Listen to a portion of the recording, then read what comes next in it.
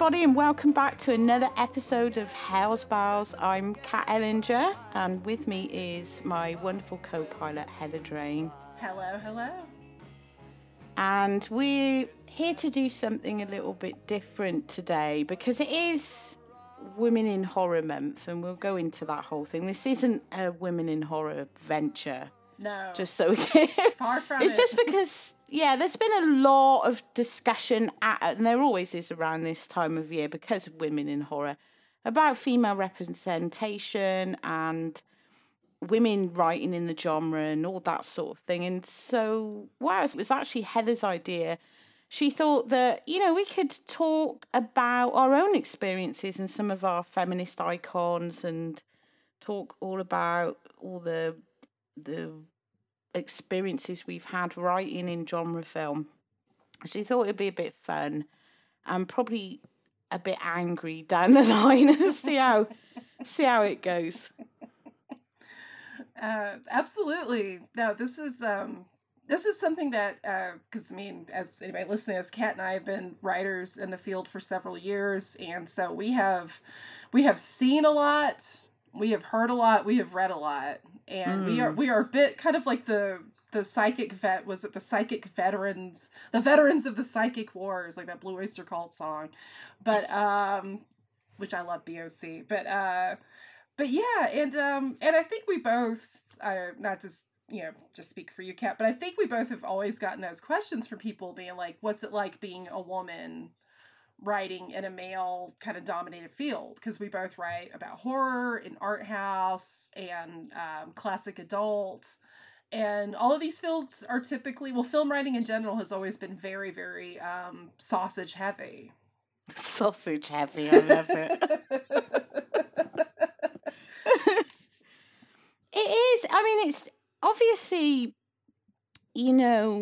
how to put this. I'm not going to be very diplomatic on this episode, so I'm not out to necessarily offend anyone, and I don't really want to have to apologise, but I hope people take things in a good spirit. My heart's in a good place. But I wanted to start off by saying I'm known on social media, well, especially Facebook, because I don't understand Twitter, for being quite vocal about my experiences. And I often get a lot of, I was going to say people, but I'll say guys, because it's guys, who will come in with this, but you get a lot of work and, you should just be happy, and why are you moaning, and blah, blah, blah. So I wanted to start off this episode by saying I realise how incredibly grateful I am, and how lucky I am to make a living writing about film, talking about film. I have a son who is homeschooled, who has special needs, so it's hard for me to get out of the house and work. So it keeps my family going. It's my absolute passion, and I love what I do, and I totally recognise how fortunate I am to have some of the opportunities that I've had, to work with some incredible people, to work on incredibly exciting projects. So often when I post on social media, there will be these guys who work in the field, and, it's no particular person, this is just a common theme, who aren't doing as much as I am, and I sense the resentment from them, like, why are you moaning? You did 3 commentaries last month. Well, yes, I did, but I wanted to start this episode by saying I worked really hard to get to where I am. I see it as my professional job. I consistently work at it. I don't sit around and projects rain on my head, as lovely as that would be. It's a freelance competitive market, and I take place in that market. And for every project that I do work on, I've probably been turned down on 5 or 6. So, it's just the nature of the game. It's like, you're freelance, you get out there, you pitch and you work. When I'm not doing that, I'm doing a lot of stuff like podcasts, or I'm writing for Diabolique, which is non-profit. So I'm putting a lot of stuff back out. It sounds like a weird defense, but it's not. There is a point to that. I'm putting a lot of stuff back out, and I'm also working with young writers to give them a platform and nurture new talent, or, you know, and I'm very community focused. So I realised that, you know, resentment or whatever, that people can look at me and think I'm in some privileged position where I just sit there and I get handed everything on a plate. And that really isn't how it happens behind the scenes at all. I have to work at what I do, and, you know, that's it. I just work at it like a job. You know, it's not a hobby to me, it's a full-time job. The other side of that is, though, that I think, you know, when these things happen, very sexist things, and we come up against, you know, on one end the mansplainers, then you have the sleazy twats, then you have the outright trolls as well, who will come after you, and we'll talk about all of those things on this episode. I think it's important that I am in a position where I can say stuff and I do have some sort of platform, that I should talk about that, and it should be out in the open. When people tell me, oh, well, you shouldn't moan and you should just be happy for what you get, I know for a fact that a lot of my male colleagues do not put up with some of the stuff that we put up with. I also know that my experience is not uncommon to most other women I know working in this field. It's just not. And so I'm compelled to talk about it, to get it out in the open. So the purpose of this episode is kind of like that, to really actually get it out in the open properly, not just in a Facebook status or whatever, because you're kind of limited and people can misread it. But it's not moaning. I think it's vital that we have these conversations, because through those conversations, things improve and things will change. And so by telling somebody, oh, well, you shouldn't say that, or you shouldn't think that, or you should just be grateful for what you have and ignore everything else and just carry on. Well, it's fine to say that, but when it feels like injustice, I have to talk about it. And I have had, you know, other women come to me as a result of things that I've posted about, or the huge bullying episode that I will talk about probably on this episode that I went through a couple of years ago. Actually, people coming to me and sharing their experiences, especially younger, more inexperienced female writers who lack a lot of confidence and get into this game, and it is like a shark pit. It really is, and you're thrown in with a bunch of guys waving their willies around, puffing their fucking chests, and it can be off-putting to women who are generally not as confident as men anyway. And I've seen sort of less experienced female writers just be totally put off and actually drop out and move away. So I think it's really important that we have these conversations, that we talk about this, that we don't palm it off as moaning or being ungrateful, because I'm sorry, that's gaslighting. It is. We need to have these. Sorry, Heather, I'm just no. You're preaching the word, and it's complete 100% true.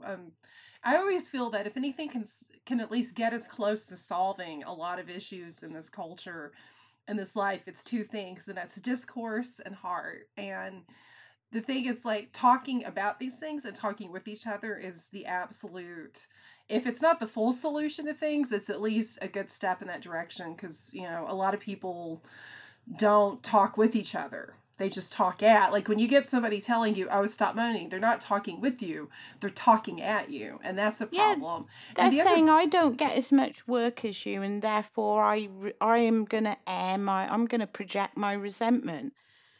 If you go into it as a full-time job and you spend day after day pitching and working and improving, there's no reason why the work is there.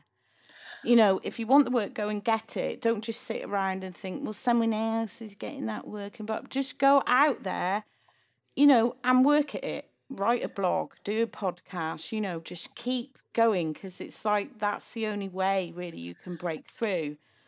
But you know, so saying that and saying, oh, you shouldn't talk about that, I think as women, we're often told, what we should and shouldn't talk about. Like, one of the things that I've often come up against is friendly warnings of not being, I shouldn't be too vocal because I might damage my professional reputation.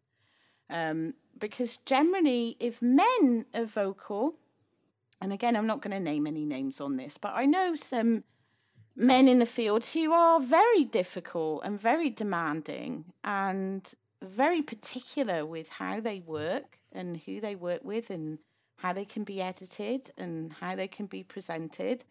And that's fine. You know, they're protecting their work, their vision. I get that. If they do that, they're assertive and they're authoritative. Generally, women aren't told that, and we're not socialized to do that anyway. As we're growing up, we're told to be submissive to the man and polite and not interrupt and listen to what we're being told. And so generally, you know, as you go up into a professional field, you're told don't make too much of a fuss, don't complain, don't see. So when people come along and they say that, and I'm sure there'd be people listening to this thinking, what's she on about, you know? They just dismiss it as moaning or being ungrateful. That just plays in, and I'm not saying they're doing it intentionally, but that just plays into that whole thing of telling women what they should and shouldn't say. Because if you try and be assertive as a woman, you're instantly labelled difficult or a bitch. Yeah, I mean, it's a tale as old as time, you know, and I think the big root issue I have when somebody says like, oh, well, stop moaning or watch what you say or whatever, or you should just be happy, is you're telling people and you're telling women to be complacent. You're telling somebody, it's like telling somebody who's in a emotionally abusive relationship that they should stay because, well, at least he or she's not hitting you. You know, that's bullshit. Yeah. You should never, no matter what gender, no matter who you are, like if something is bullshit, it's bullshit. Call it out. There's no shame in it. If the milk is clean, then it's clean and everything's good. If the milk's not clean, then shine that light on it and let's fucking fix it, you know? Like and that's what we're trying to do with this episode, is hopefully kind of get a good discourse going. Yeah. And also maybe help people kind of realize that, you know, there are issues, like sexism is real. And, you know, and if somebody's saying, if, you know, like if Kat and I, you know, we're talking about feminism, and it's sad that I feel like I even have to say this, obviously it's not a bad word here. And we've been made to feel like saying you're a feminist is a bad and it'll scare people. And all we're saying is we want equality. We want to be treated like we're humans, like we're human beings, not a second-class citizen, not just an egg hatchery with legs, you know, like, and because that's the thing. It's like you're made into a token and you're treated like that. And I don't think a lot of male writers. And how could they know? Like, I mean, there's experiences that somebody else has been through. There are no male writers, are there? There are writers and then there are female writers. Exactly. Nobody ever asks a male writer, what's it like being a man writing about these movies? What's it like having a penis? And, right? You know? And it's like, I never understood it because penises are not prehensile. Like, a penis cannot wrap its... I mean, if it can, I want to see it. I'll pay money to see that. But human penises can be fantastic, but they're not prehensile. And literally the only thing that either gender can't do that the other one can is the simplest of biological efforts. Everything else, we're humans. We're in this shit together, babies. And, you know, but yeah, it's like that tokenism. And I mean, when I was a younger writer, it would fuck with my mind a little bit, because it's like if somebody paid you a compliment, but then they say, oh, it's so great to see a woman or get a woman's voice. And I'm like, I'm just me. I'm Heather. I'm not I wasn't voted by the Council of Women, you know, as a representative. I'm just me. And I want to be viewed as more than just a woman. Like, I'm proud to be a woman. I'm not ashamed. I'm a proud feminist, always have been. But at the same time, it's like, you know, you want to be your writer. We're putting our love and our vision and our words into these things because we care about it and we give a shit and it's a part of us. It's our DNA. And so you want all of that seen without somebody just automatically putting you in that box, you know? Oh, absolutely. I'm totally with you on this. I mean, obviously, as women And film writing is opening up, and we are seeing different voices and different experiences being brought into film writing, which I love. You know, I don't think you can ever have too much film writing, ever. And the more voices and the more experiences and readings we can get into that, it just enriches it. You know, it's not something that has this finite thing. So let it all pour in and have all, you know, all these different voices, all these different opinions. You know, so I'm not against that at all. And obviously, as a woman, and, you know, we all come to things with different life experiences. So we will view film through the lens of our own experience, our own life experiences, our own tastes, you know, so many different things. So, yes, it is important to have more women writing about film in an industry that has been typically dominated by male voices. Not exclusively so, but typically dominated by male voices. So it's nice to see people coming in with a different perspective.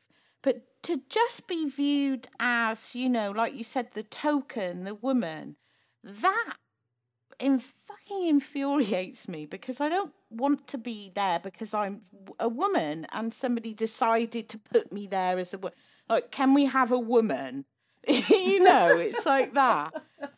Can someone bring in a woman? You know, I want to be there because I'm respected for my unique voice. And part of that is being a woman, but part of that has nothing to do with being a woman.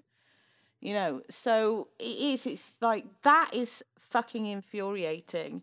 And I don't want to piss on anybody's parade. I really don't. I think the movement's heart started in the right place. But this whole, we'll start with women in horror. The fact that it's picked up, and every year February becomes the month of women in horror, and it's like, yes, we do need to show. Obviously, that guy from Blumhouse doesn't realise women make any horror films, because he was it last year? Oh, I didn't know any women directors, you know, was his answer. So yes, obviously, we do need to platform talent, and I'm talking about talent, platform everyone. And so my main issues with women in horror is it becomes indistinguishable, because we get the platforming of everybody just because they happen to be female, and there's no, you know, how do I put this? The quality control can vary. So it just becomes white noise, and it no longer means anything to a certain extent. But it's not that. If people want to promote their work and whatever, good. You know, I might not want to use women in horror for my thing because I don't view myself in that way. But I'm not going to stop anyone else doing that. Like, fair play to you. We all have to get on. The thing that annoys me the most is every fucking Women in Horror Month, all of a sudden I'm contacted by random blokes who run blogs or podcasts who have never supported my work, as far as I know, never fucking read my work, never listened to the podcasts. All of a sudden they want me to go onto their blog or their podcast so they can showcase to Twitter and Facebook how much they care about women in horror. And when that happens, I just think this is nothing to do with women or equality. This is to do with you looking good to your fucking mates or your readers. And that really fucking infuriates me, because it's like you said, it's total tokenism. They're not interested the rest of the time. And you never see, you know, the kind of people who do this. I have done shows for women in horror for friends that have consistently supported my work, your work, you know, the women writers that I really respect. Yes, that's a different thing. But most of the time, it's not that. It's some guy who does nothing 11 months of the year to support any women doing anything in genre. Even if that means liking something on Facebook or Twitter or retweet. Not even going that far, but all of a sudden, you know, it becomes capital. It becomes the hashtag winner of the month. And so it's become almost like this circus where it's not really about pushing talent and platforming talent and having these kind of discussions. it becomes this white noise where everybody just seems to be out to get a piece, and all you hear all month is the word woman, woman, woman, woman. And it I just find it really fucking nonsensical. We don't need a fucking month, and I've said this time and time again, we are fucking horror. Where do you think horror came from? Mary Shelley, wasn't a dude. Spoiler. Yeah, we don't know how to break it to you guys on this one, but no. Well, and it's bizarre too, because honestly, like if you read up on, like, if one is to read up on silent film history, so many filmmakers of the silent film era were women.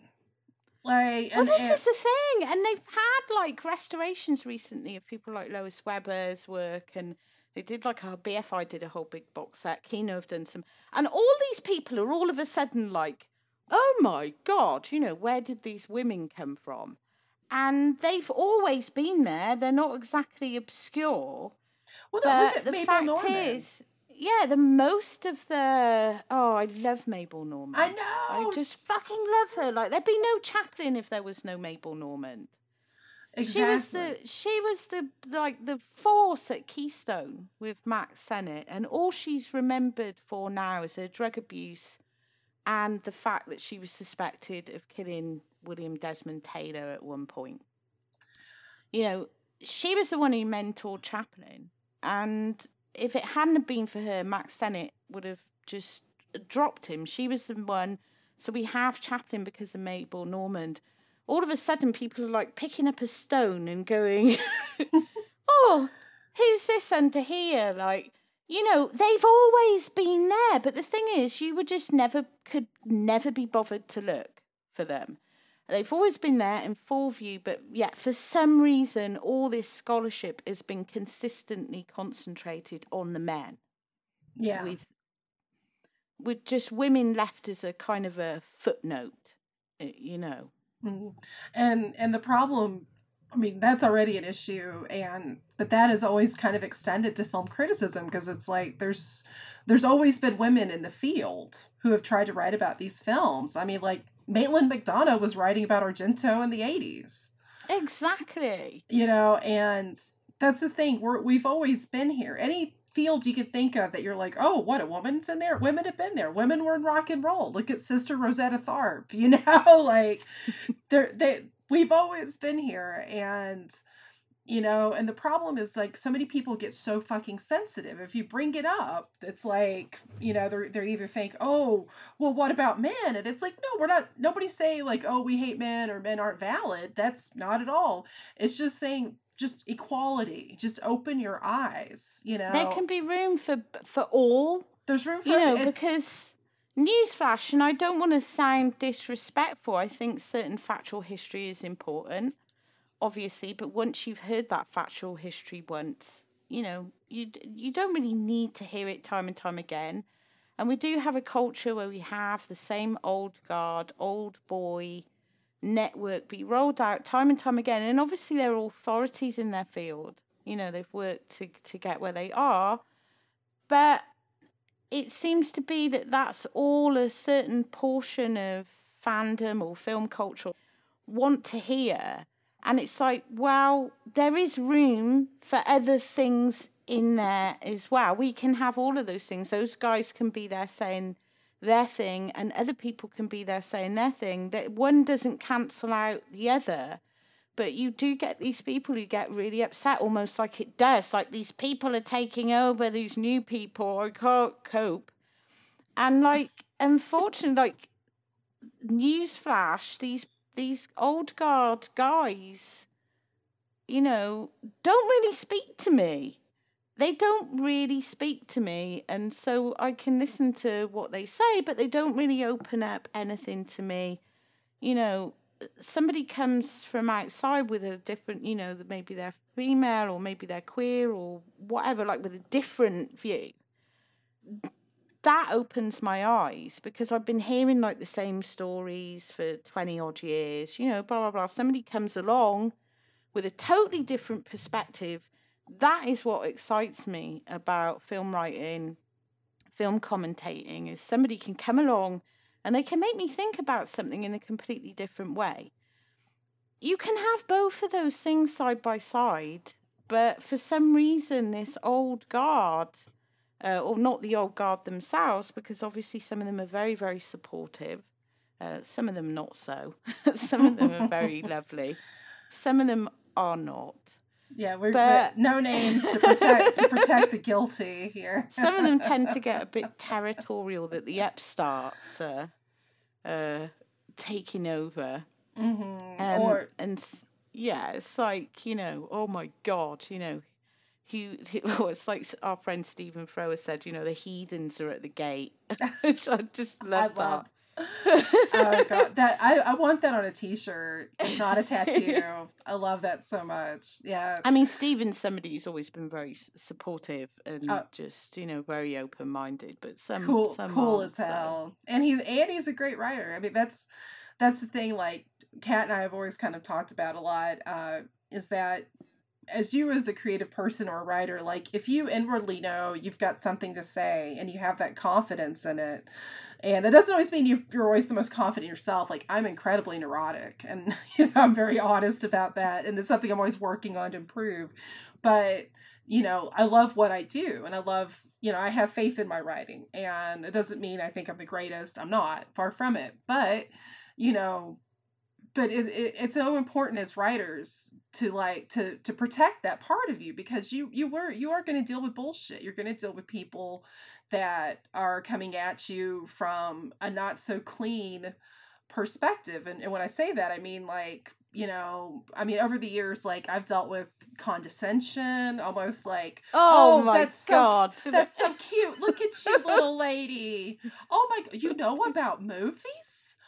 You know about monster movies? You know about heavy metal and punk? You know about this? And it's like, yeah, my brain isn't directly connected to my uterus, believe it or not. That's not how women are built.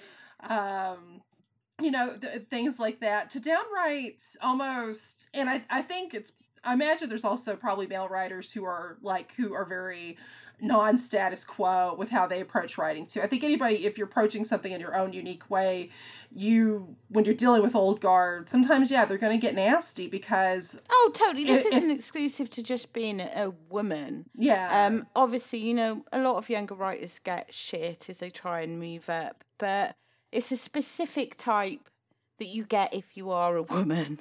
And like you said, it's the condescension.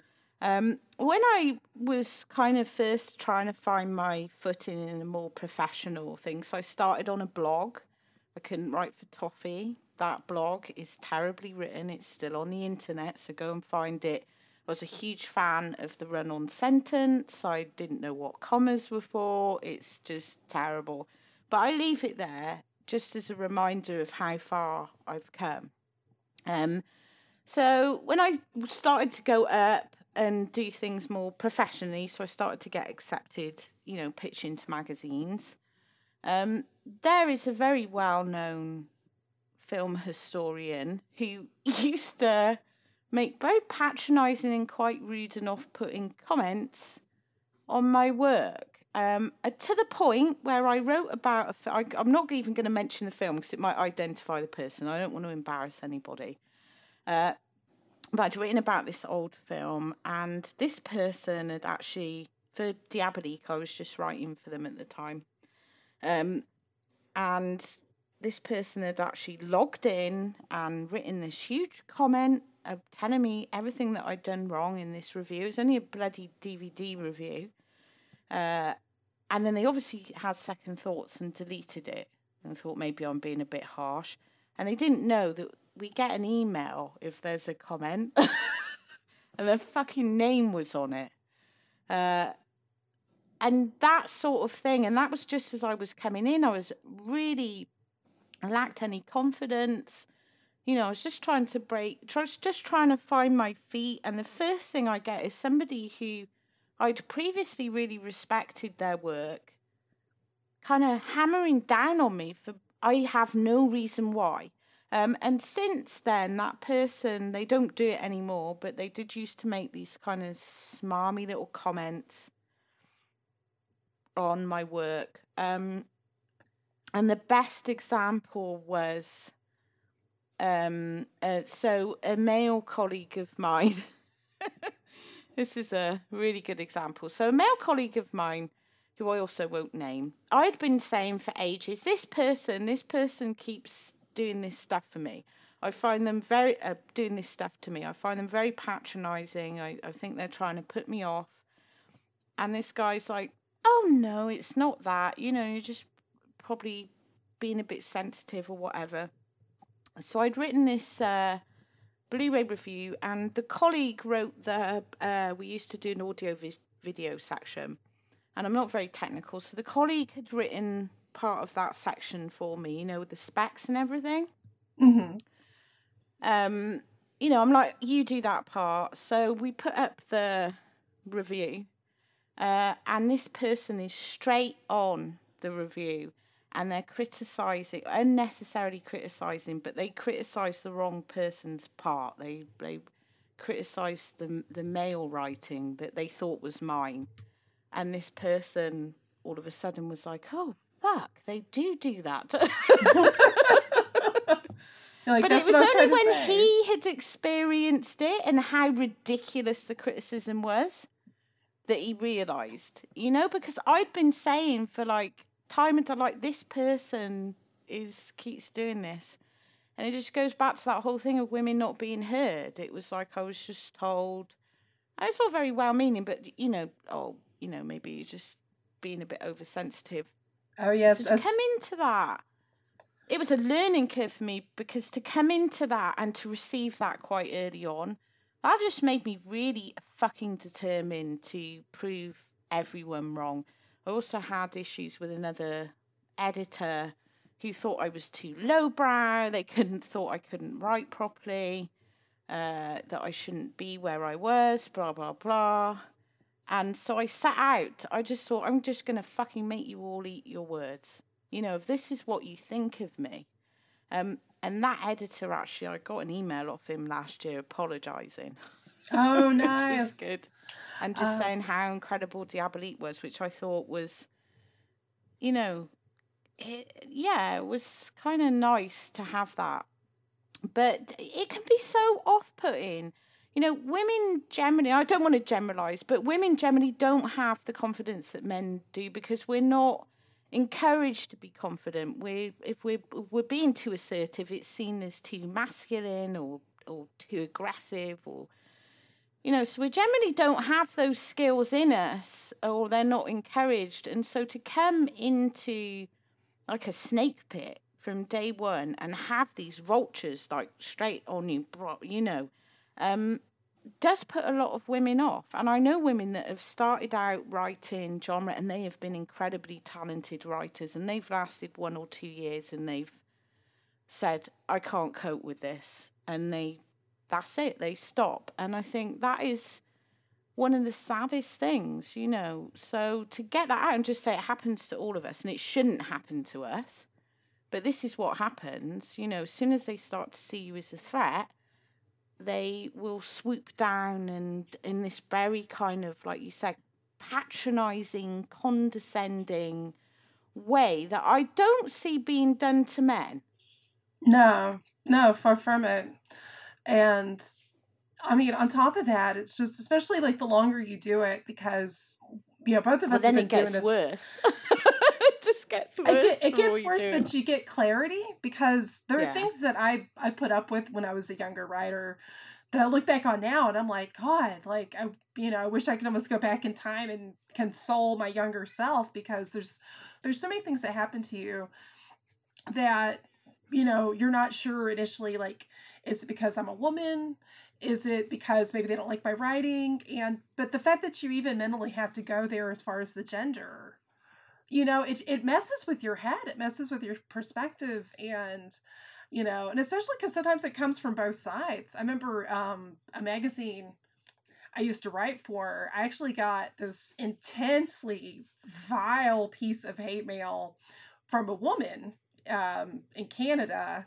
And I won't mention what film I wrote about, but I dared to use the descriptor campy, which I wasn't using to describe the film. Like, if she had actually bothered to read the whole piece, I was saying that the type of film that I was covering by the population at mass tend to view it. It's like, oh, those films are campy. And the whole point of me bringing it up was to show, as I dove into the meat of the film, is like, no, this film, there's a lot going on, and there's a lot of cultural subtext, and there's a lot of layers, and it was a piece I was actually very proud of. I still am.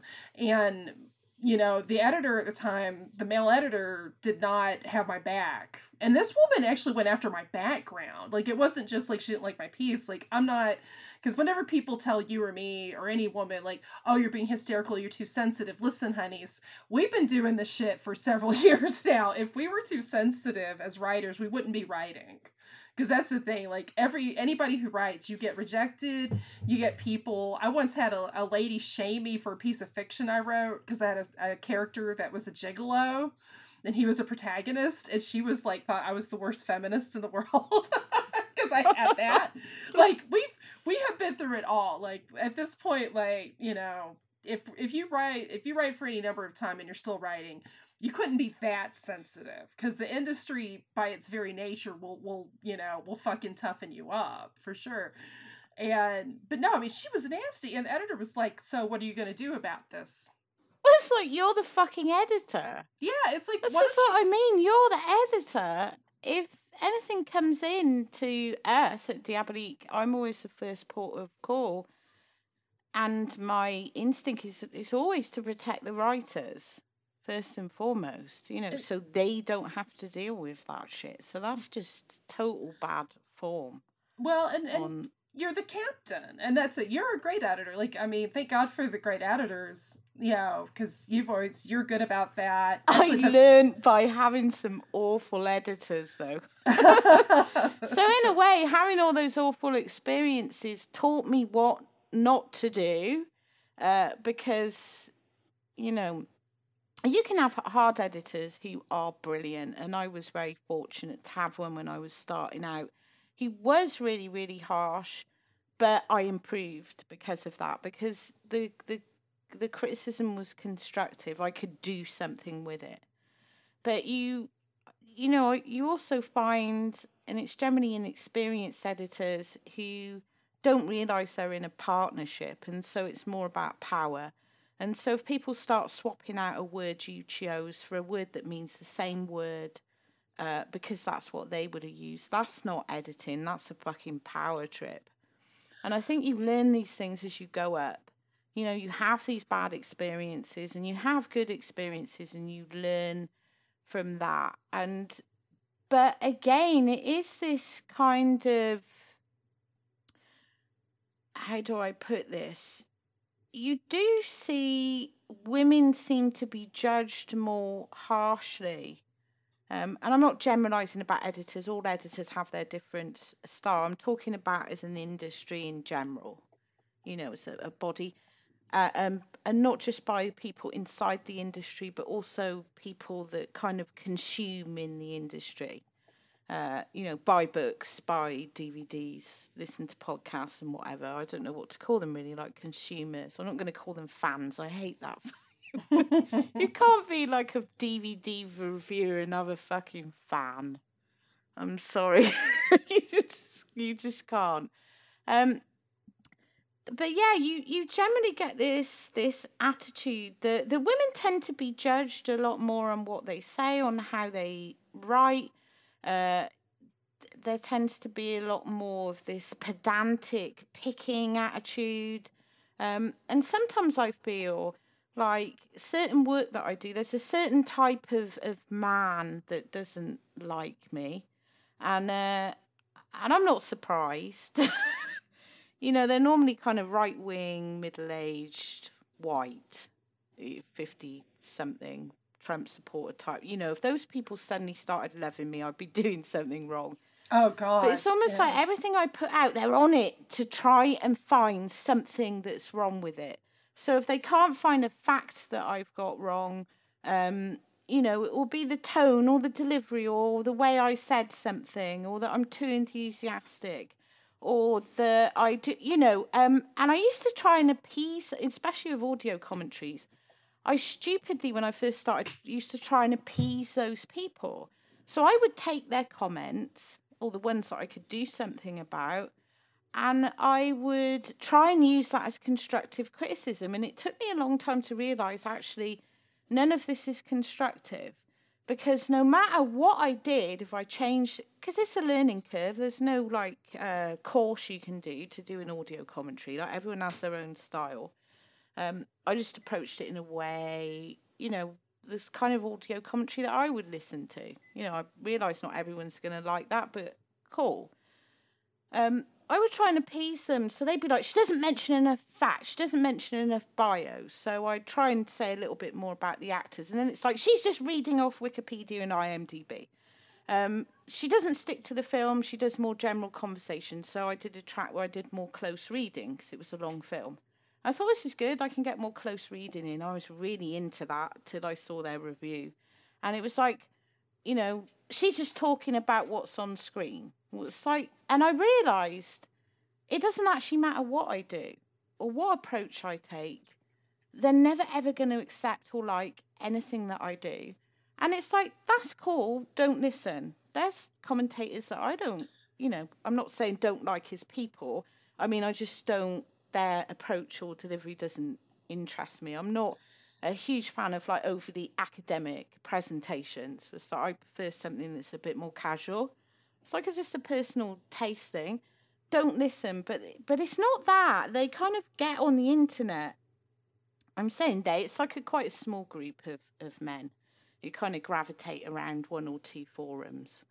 But they will just be outraged. And there's this one guy who kind of almost like rage listens to every track I do.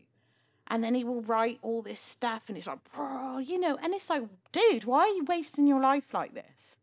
Because he actually thinks, I don't know if he thinks I'm taking work away that he should be doing or his friend should be doing or what, but there is this real kind of, why is this woman here doing this? Why isn't there a man here? Get a man with some authority. We need a penis in this room right now. Isn't it? Why isn't she in the kitchen? Who is this person? Who is this woman? Why aren't you fixing me a sandwich, woman? I made a joke recently that the next track I do, I'm just going to be preparing sandwiches and opening cans of beer and asking the guys who are watching the film, would they like a beer? Occasionally, not too much. Every half an hour or something. You okay there, love? And I'm not going to say anything else. That was worse. Because, like, literally everything I say is wrong. And the other thing, like, people say, oh, well, you shouldn't say this, because it's okay, it doesn't matter. But at the end of the day, I'm putting my work out there and I'm a freelance writer. And some of the stuff these people have written, like, actually, in legal terms, borders or goes into slander. I would, because they totally take what I say out of context and misrepresent it. And so, from a business perspective, it's stressful to have that, especially when the only reason that they're doing that is, you could literally sit there and read the fucking production diary, every little minute detail from any film, and it wouldn't be right. Your voice would be wrong. You'd be talking too quickly. You sound too enthusiastic. Like, there would be something wrong with it. And that is one of the shitty things that we have to put up with, because I see it happen to other women and not just women, but men who are kind of more on the marginal side, like queer men, it tends to happen to a lot as well. Anyone who doesn't fit that kind of box, they are just, what's the word for it? They're just kind of shouted down and just kind of, judged a lot more harshly. Now, this whole diatribe come out of, because of what you said, Heather, is, on the other hand of that, we do have men who fucking phone it in. And they do sit there and they do read Wikipedia. And this same group of men who are like, oh my God, they didn't do that. This woman didn't do this. Or you get someone totally fucking phoning it in, a dude of the same age and the same colour, and they're like, oh my God, they're an oracle. you're like, what the fuck? Yeah, What it's the fuck? it's and what's crazy is people, like, a lot of these commentators cannot really see outside their own sphere of existence. They have no idea they're probably even doing it. But, you know, my thing to them is like, why, if you really hate something, because, and you and I are both on the same page with this, like, why are you investing this much energy into it? Yes, Like, there's so go much. away. Do something else. This is no joke. One of my favorite, like, people in the world is Ice-T. And I love him so much. And his Twitter is like a fucking Tao of living. Like, he has the best philosophy. And he always points out, like, if somebody isn't focused on their game because they're too busy focused on your game, then their game is always going to be weaker. Like, that's the thing. Like, if you're so invested in what this other person, oh, I hate what she's doing, or I hate what he's doing, blah, blah, blah, blah, blah, and you're putting that much energy, then your game's going to suffer. Like, you're not focusing on what you need to be doing for yourself because you're too busy being a negative Nelly, you know. And it's not that we can't take criticism. We can take criticism if it's constructive. Constructive is good. You can learn from... I'm not saying that every piece of work that I've put out is perfect. And I'm never happy with my work. I always try and look at it and I just think, oh my God, I could have done this better. I could have done that better. And if somebody comes and they're, you know, not being a bellend about it, you know, or not trying to kind of show off or be like condescending, you know, if they genuinely are offering you some constructive advice, that is gold. You know, I'm going to take that. But 90% of this so-called criticism isn't constructive. Which brings me to one of the things that we wanted to talk about. I've done a few things on camera, and, you know, I don't fit the ideal of the kind of horror woman, 20-something suicide girl, black eye. No, I don't fit that. I'm a middle-aged, overweight housewife. I do have a lot of tattoos, but I'm just really, I barely wear makeup. I'm just not interested in that, you know? I'm just me. So I go on camera, and then I had these guys just spewing out this kind of, I'm too overweight to be on camera, I'm too scruffy, I've got too many tattoos, you know. Jesus. And I thought, you know, other guys in the field, we're writers, we sit down a lot, you know, none of them are svelte, let's face it. Especially if you get to middle age and you spend all day sat on your ass, probably eating Pringles, stress eating Pringles because you've got a deadline due and you haven't got time to cook, right? Let alone leave the house for a walk. You know, and when the guys appear on camera, they're just there to be listened to. And so whatever they're saying, people aren't really looking at what they look like. They're just listening to them. But their reaction, it was nothing about what I said or the information I gave, because I thought I was just there giving information like my male colleagues, because that's why you're there, to give information. And the reception was almost like, you know, I should look a certain way to be more appealing or ornamental to these people. And that really fucking pissed me off. So I've never heard anyone say, you know, Kim Newman was looking a bit, you know, has he put on a few pounds? Why, you know, why has he got that? It was all like that. And that's another issue that we have in genre is the women that do tend to get accepted into genre tend to be the type. I'm trying to be really diplomatic about this. You can be accepted by genre fans if you play the he, I'm going to post selfies and cleavage and be a little girly and not really threaten your masculinity. I'm just going to, you know, post these kind of glamour shots, you know, and that kind of gets accepted by certain horror fans. Whereas somebody who doesn't fit that ideal, they're kind of like, why is this, like, middle-aged housewife on it? Like, why is she here? You know, bring me a suicide girl with a lot of the Kat Von D Barbie. You know, so it puts pressure, and I've noticed this on a lot of younger female writers. And this isn't a criticism of any of them who are listening. I just feel really sad about this.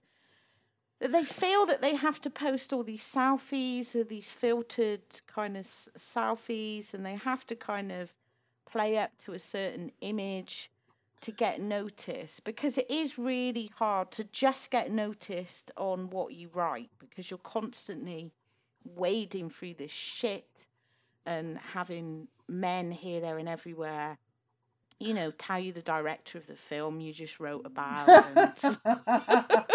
Oh, we'll get into that in a little bit, but yeah. That one's my favorite. I love that. Oh, God. Please tell us, why sages, tell us some factoid about what we just spent hours and hours upon researching and writing about, please. But no, and that's always been like kind of an issue though, because I remember back when, I'm sure everybody now remembers Leanne Spiderbaby more for the plagiarism, as they should. But before she was discovered, like, everybody she was making all these strides because, oh, she's so beautiful. She literally posted a video of herself on YouTube writing. Now, Heather, anybody who says that is just jealous. Of a jealous cow.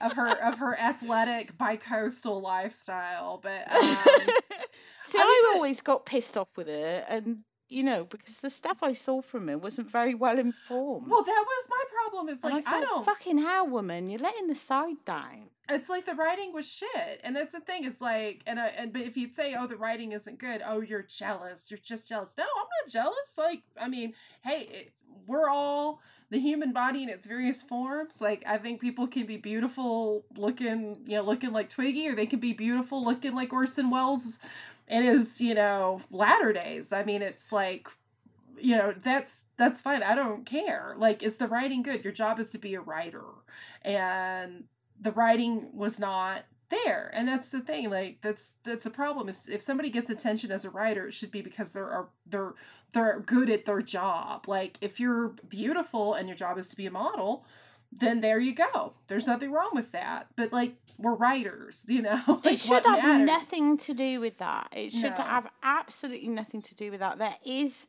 a pressure there on women, especially younger women, to fit a certain ideal, though, to be accepted. And I know that's not just exclusive to writing. It comes into everything.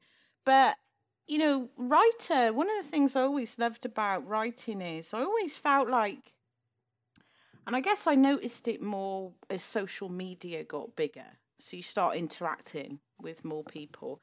I always thought writing's great because you can basically, you'll all people see your words. So it doesn't matter about your weight or what you look like or how old you are or anything else. All people have is a connection to you is your words. And obviously with the social media, we've gone beyond that now. And so, we don't really have that sanctuary. We have to put ourselves out there more. But it seems to get further and further away from the actual writing and more to do with, like, what's the word for it? Like being a personality or something. Like, being an influencer or social networking. Yeah, like more to do with that and less to do with actual study and writing. And so I get it. I can see, I don't want to tell anyone how they should dress or how they should present themselves on social media. I really don't want to do that. Do whatever makes you feel happy. But I do know that, certain women feel a certain pressure to be like that. And that pressure is never given to men. God, some of the writers I know, and these are people I love, are fucking male writers, are fucking slobs, and admittedly so, and they don't care. Like, one of my best writer friends posts his fucking pot noodles all over social media and his slippers, and it's like, can you imagine if a woman did that? Oh my God, there'd be an outcry. How dare you be a slob? How dare you? And we need more female slobs in writing. Like, let's all be open and honest. Slob. I'm totally wearing some jammies right now while we're doing this. Like, and my haunted house t-shirt. My process. God damn it. I mean, yeah, sorry. I hate to break it to you. Most writers aren't wearing tuxedos and evening gowns while we're doing our craft. But honestly, I think most readers are cool as hell and are intelligent and get it. It's just the handful of just people that range from well-meaning, I'm hoping, but very misguided, to just people that are obviously weren't hugged enough as a kid, and or whatever, and it is vexing when it's people that are smart, like just some troll that's being like, I've had some of that shit too, where somebody's like, oh, look at this fat whore or whatever, and that's ugly, but it's like, okay, you're obviously so somebody's fallen down the evolutional scale at some point, but when it's for people, it's always with those dudes as well. You look at them, like their little profile thing, and you think, who the fuck are you to judge? Oh, anybody. Oh, that is classic. Like hideous mouth breather. He looks like he lives in his mother's basement. He's going, oh, you're too fat. And it's like, I'm sorry, Prince Charming.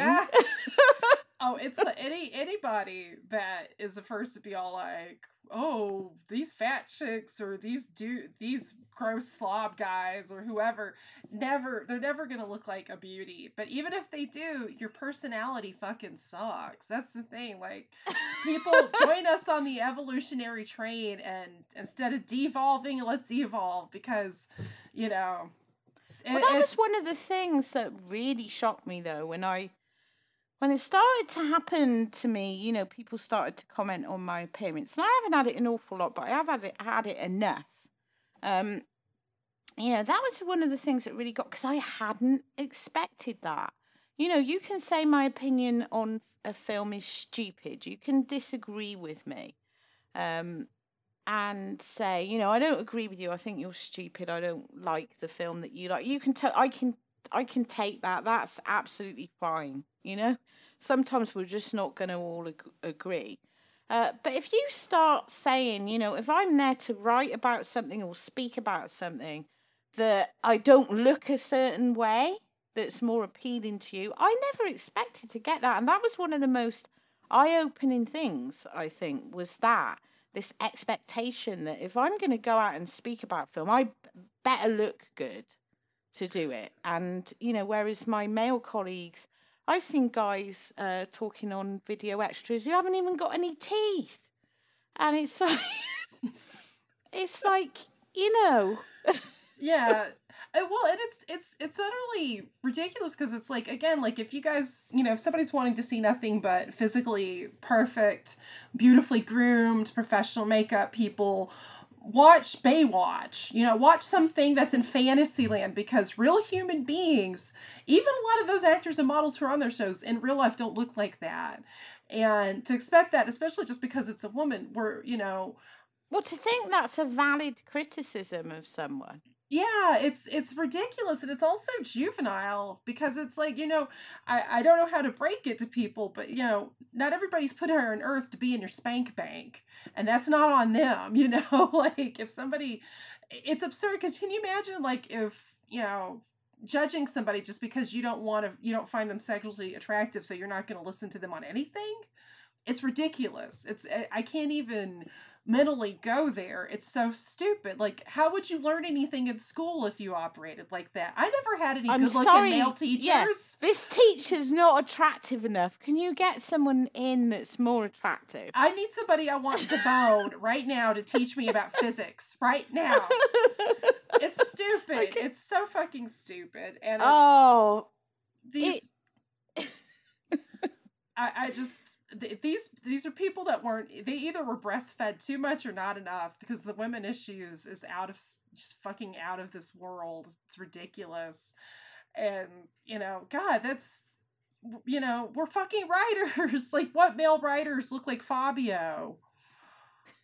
And they don't have to. That's okay. Literally, they don't have to. And there's no expectation for them to. And it doesn't matter what they look like, because they're writers or they're commentators or whatever. And that's absolutely fine. And so it's this weird kind of double standard. And I don't know why I didn't expect it to be there. Like, I was really shocked the first time it happened. I'm more used to it now. But I just think, you know, there shouldn't be that expectation there that it is. So it's yet another thing that we have to deal with. You know, you either comply and you look a certain way and you post pictures of your cleavage on Twitter and you do the whole non-offensive girly girly wink wink thing, or, you know, you don't do that and then you get the shit. So it's yet another thing. It's the condescending territorials. The nothing you can do is right. And then there's, on top of that, you don't look the right way. We need you to look a certain way. Otherwise, you know, it makes no difference. You could look amazing and then they just say you were a bimbo. Like, well, you can't win either way. No, you can't, because the women, it's almost worse sometimes, I think, in some bizarre way for the ones that are really classically good looking, because then they're never taken seriously, you know, as film critics. So like, oh, well, she's a pretty face and that's why she's there. And so, yeah, it's utter madness and it's bullshit. And, you know, all we ever ask for is just, you know, as artists and writers, is the work good? Like, that's always, like, another hero of mine, Harlan Ellison, which I love that so many of my heroes are very problematic, probably for a lot of politically correct types, but his whole thing was always about, you know, at the end of the day, it's about the work itself. Like, the work is something that will outlive us all, you know, so it's got to be good, it's got to be true. And all this fanboy horseshit, bro culture, dinosaur ethics and ethos towards female writers, and just even writers in general, because there's a lot of classism too, where I think, you know, a lot of our male colleagues who are more working class also get shit on too, and that's bullshit. Yeah, there is a massive. I mean, that's another episode. That is a whole. I think the episode. Class thing is as huge as the gender thing, because there is a massive class divide, especially in, you know, festival culture and everything, because it's become so much harder to earn a living doing this work, you know, and I managed to earn a living, but it's not a huge living. You know, if I actually told people what I earn, they'd be shocked. But, you know, it's a living. But compared to something like 10, 15 years ago, you know, it's not the living that it once was. And so it's very hard if you are, you know, on a tight budget, to go to film festivals and that, because they cost money, and to sort of be at the networking events and all that, and it all happens in London here. I just can't afford to go there, and so it becomes more of a class thing as well. If you don't have access to a disposable income, you know, you kind of get shut out in that way as well. You don't get to be part of the whole net. Like, I did it a different way. I just, I'm not part of any network. Like, when I started, I knew not one single film person, but I got just the biggest gob, and I just kind of, you know, just get myself everywhere, because I just thought, I'm not going to be shut out. I've got a huge class chip as well, so that helps. But you do find that, and then you do find a lot of kind of mediocre white middle-class men in these positions where they are getting the better paid jobs, but God, they are fucking bland writers. And that's nothing against them, but they're all indistinguishable, but yet they're there by virtue of the fact that they can network in this very class-based, gender-based space where, you know, I think if I could go to those things, I don't think I'd feel like I fit in. Anyway, I posted about this last year. I don't think I fit in. I don't fit in with the kind of posh academic film critics at the top, and I don't really fit in with the fanboys at the bottom. I don't know where I fit into all of it. But you do tend to get shut out. I think the one event I did go to, like, it was just so much, you know, hello, darling, I was at this very obscure Paris theatre, but, you know, it was all like that. And I was just like, fuck are these people? No, well, and that's, you know, you and I both have had, I think, criticisms lobbed at our writing from people. Well, I've certainly had them from both genders, but about, oh, it's not academic enough, or they're too low. You said lowbrow earlier, and I feel like lowbrow. I feel like so much of that is equally class based as well, because it's basically almost this sort of implication that if somebody doesn't write exactly like they are writing their, you know, doctoral thesis or whatever, that it's not valid, you know, and it's almost like saying if you sound like somebody who's gotten their education by themselves from reading or from, you know, regular like non-private schools or what have you, then it's not valid. And that's bullshit, because art is valid to everybody. And just to act like it's only valid to a tiny little enclave of people that's damning to art. You know, it's a thing. Like, what we do is, I view as cultural preservation as much as it is exploration. And if it's only for a tiny handful of people, well, then it's not going to live because the masses don't know about it. You know, so, and also be so precious about it. I think that's another Speaking battle to we the fight. masses, though, Heather. I know, I sound Speaking like a to the masses is communist. so lowbrow. Hey, that just reminded me of one line I absolutely fucking love that I get quite a lot. So if I'm having one of my little rage outs, there's always a man, and it's always a man, who comes to tell me, Kat, you're better than this. Oh, God. You're better than this. I had a guy who had previously written his own kind of thing about how women in horror didn't really reflect women in horror, and it become very self-serving and blah, blah, blah. And he'd written a big thing about it. And I was saying something very similar on social media, I think, last year.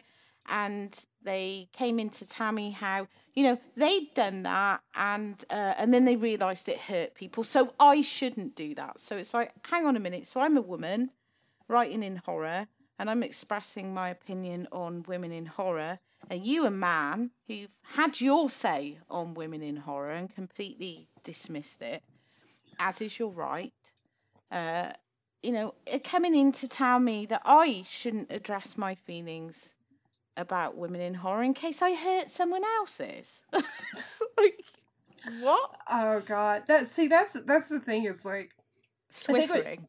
We'll get into Swiffering here in a minute.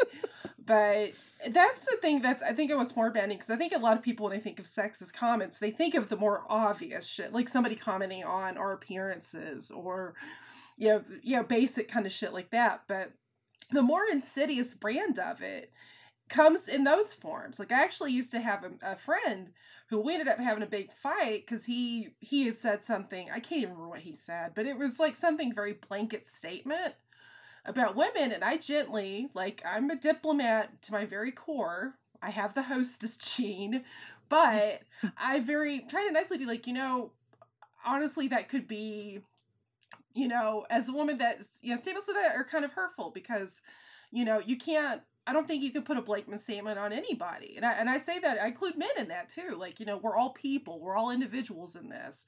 And he got mad at me. It's like, I know, are you saying I'm not a feminist? And he got super mad with me about it, saying that, he literally said that he almost all but said, I know more about women than you do. And it's like, well, I bleed once a month and you don't, dude. So get the fuck out. And I'm saying that I also, you know, I mean, obviously there are women that don't have periods that are just as much a woman as we are. But you know what I mean? It's like, it's shit like that. Like that guy talking to you like that. It's a total mad. double standard. And if you pointed it out, and it's quite often men who are, you know, because this person, I'm making them sound like a total asshole, but they were actually very supportive to me. They were my editor at one point. They were brilliant, nurturing. So I think, you know, it's this more kind of, like you said, insidious. It's like a structural thing that's invaded, you know, below the radar. And so quite often these people won't think that they're being sexist.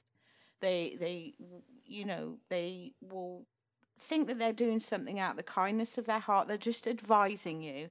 I get a lot of male colleagues advising me, having a word, you know, just saying, do you really want to be saying that? You know, you shouldn't really do that. You know, and I think it's coming from a good place. But what they're basically saying is, I can say this, that's absolutely fine, but it's almost like this, like, look, that like comes out of a weird protective thing. But it's like, dude, I don't need protecting. You know, if I'm writing something, I'm a writer. I've thought about what I posted for a long time before I wrote it. because I'm a writer. You know, I don't just write things on the, spur of a moment. You know, so to have them to come in, this almost like that can be just as sexist. And sometimes if you point it out, if it's someone who's open-minded, they'll say, oh shit, you're right. But most of the time, like with you, Heather, you get the response of like, don't you tell me what, like, I'm not feminist. I actually had someone mansplaining at me once. Oh God, I remember that. That was, okay, now we can go a little deeper into mansplaining, but. Yeah, should we talk? Because the reason when mansplaining first came along, I thought, oh, that's a stupid term, But then I realised how much it ticks off a certain type of very condescending, I'm the authority, willy waving type of man. Because if you say, like, I've got male friends, I'll say you're mansplaining, they'll laugh, right? Just a joke. And they'll say you're womansplaining, and it becomes a joke. But it does tend to trigger the type of people who fucking mansplain, like they don't. And so after a while, I thought this word is great. It's almost as great as the word cunt in its power to just completely shut someone down when they're being a bell end.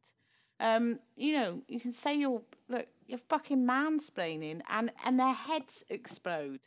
And I actually had this kind of discussion with somebody who was trying to mansplain to me what mansplaining was and how it didn't exist. And I just let him go on and on and on. And then I was like, did you just mansplaining? I mean, you can't make this shit up. You cannot. You can't, but it happens all the time. Oh my gosh! And in fairness, like we've been mansplained to by women, but mansplaining's a little more easier to wrap the mouth around than womansplaining. But no, I mean, and it's random things like I know you've had people like you'll make a top 10 list. You made a top 10 list recently. Didn't you have a guy be like, oh, Kat, I heartily recommend this film to you. And it's like a film you mentioned is like one of your favorite movies ever. It's on the fucking list. I remember I had a local guy that I know who tried to mansplain to me. Remember, I did a piece about Wall of Voodoo and the Gun Club for Diabolique a few years ago. Yes, yeah. And he was like, oh, Heather, did you know, blah, blah, blah. And it's like, dude, read the fucking article. Yes, I do know about it because I wrote it. Like, it's so that fucking... happens much. Way too much. That happens so much. You write something, you pour your heart into it, you post it, and some pillock comes and makes this like factual statement at you. And they don't even go, hi, nice piece of work. They just go, did you know? And it's like, can you just even take 5 minutes to read the fucking just give me the courtesy or don't comment. Yeah. That is just so much of that. It really ticks me off because I just think I just spent hours on that and you're just like, listen here, little lady. To read it. You didn't even read the first paragraph. Oh. Did you know this was... I remember one. I can't remember what piece it was, but you had written about... you'd written about a film or a remake of a film, but basically you'd written about this other rare version or remake. I can't remember what piece it was. And as soon as you shared it, there was a guy on there going, did you know about that version of it? And you're like, it's what I wrote about. Seriously, people, just read our articles. And if you don't want to read them, that's fine. Listen, Kat and I, we're big girls. If somebody doesn't like our work simply because they don't like our approach or whatever, that's fine. Not everybody's going to love everything. Read it. But don't be an asshole. Don't be an asshole. There's plenty of shit we don't like. But we're too busy trying to kick ass and take over the world to troll whatever poor soul whose work has offended us. You don't see me outside giving Gwyneth Paltrow the middle finger because she's boring. I'm too busy doing my work and living my life. God damn it. But yes, well, and tied to mansplaining is one of our favorite terms ever. The all-encompassing term of swiffering. Which comes from Heather, and I'd never heard it in my life, and now I'm obsessed with it because it's so Swiffering is taint. It's so perfect. I have to give all the credit though to, there's a drag queen I love, Willem Belli, or Belli, some people say, and he's amazing. But he commented on another girl who did this routine where she did the splits and she scooched, and he's like, oh my gosh, she's swiffering that floor with her taint, and it stuck with me. I'm like, oh my god, I love Willem, that is awesome. But now I use it in terms like, if somebody, and this can happen to any creative person, you know, when somebody mansplains to you, or they try to tell you what you're doing wrong in a way that's not constructive, but more like they're spraying their scent on it, they're rubbing their balls and their taint or vaginas, whatever, their bits all over your work, that is swiffering, and you should not accept it, because gross, don't put your taint on me. I didn't ask for that. I love and neither that. did you. So I get swiffered on a lot, which You is do. how I came to learn about the term, because Heather was like, has someone been swiffering again? and Because you know, my very favourite swiffering of the taint is if I've done something and I announce it, like, hey, I've just done this thing, and I'm like really excited. And then I'll get like a man who will come on there, and they won't say, oh, hey, Kat, this is great. Or, you know, congratulations, whatever. They go, I did, you know, a book chapter on so-and-so. I did the audio commentary on this film on the German edition. And it's like, what the fuck do you want, dudes? Like a cookie or something? Can you not be gracious enough to just, like, seek that with, you know, hey, Kat, congratulations, I did the, you know, it's like this fucking statement, and it's like totally swiffering the fucking taint. And I just stopped I used to get really, like, kind of, oh my God, how do I respond to that? I'll just be polite. Oh, well done. And I'm like, why am I saying well done to some rude wanker? And it's always guys that do it as well. I saw recently, you know, when our colleague Sam Deegan did a talk somewhere, and they were promoting the talk. It was a talk at the Miskatonic, promoting the talk and on Crimmy films, and some guy just drops in a random DVD cover that he wrote the blurb on. Instead of going, oh, this looks like an interesting talk, or, well, I did the blurb on this DVD cover. It's like, what the fuck? Can you not have a conversation with people like, well done, what do you want us all gather round and fucking get you on our shoulders or something? That is the biggest swiffering that happens in this industry. I know. And I see colleagues that do stuff all the time, like I might have had crossover, because international territories don't always have the same extras, or you might have done a magazine article on something someone's done a commentary for, you might have written a book chapter, or whatever, you know, because it's one of those niche things. You tend to write the same things as other people might have written. It's not that uncommon, and I see it happen, and I have literally never felt like swiffering my fucking taint on anyone. I will just not even mention what I've done. I'll just go, oh, hey, that's great. That's all you need to do.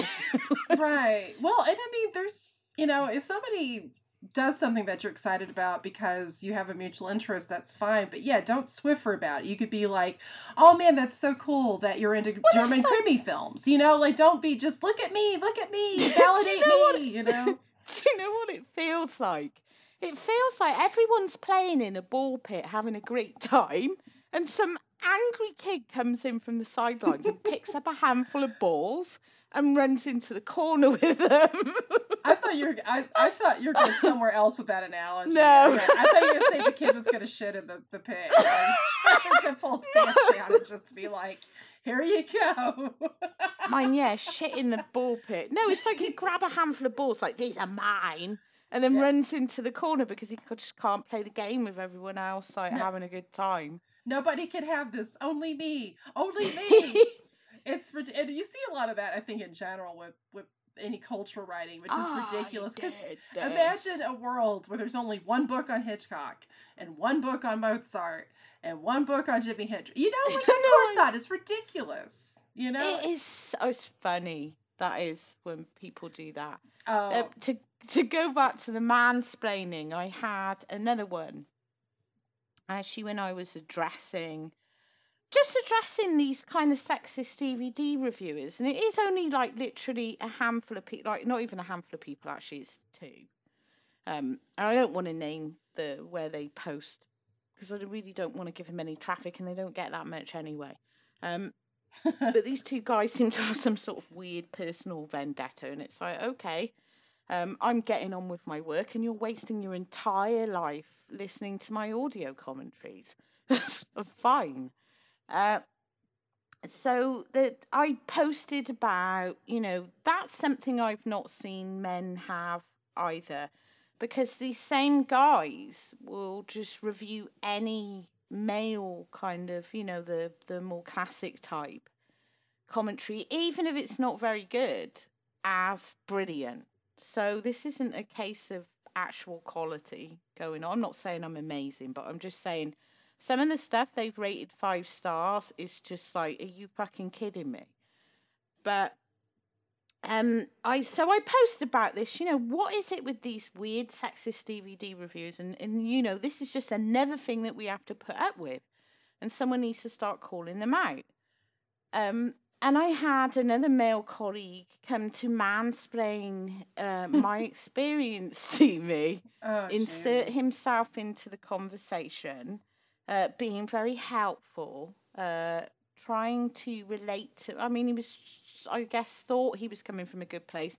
He's trying to relate to me with some completely irrelevant, non-sexist experience, and I'm like, dude, I'm talking about actual sex. Like, there's an actual sexist element to this.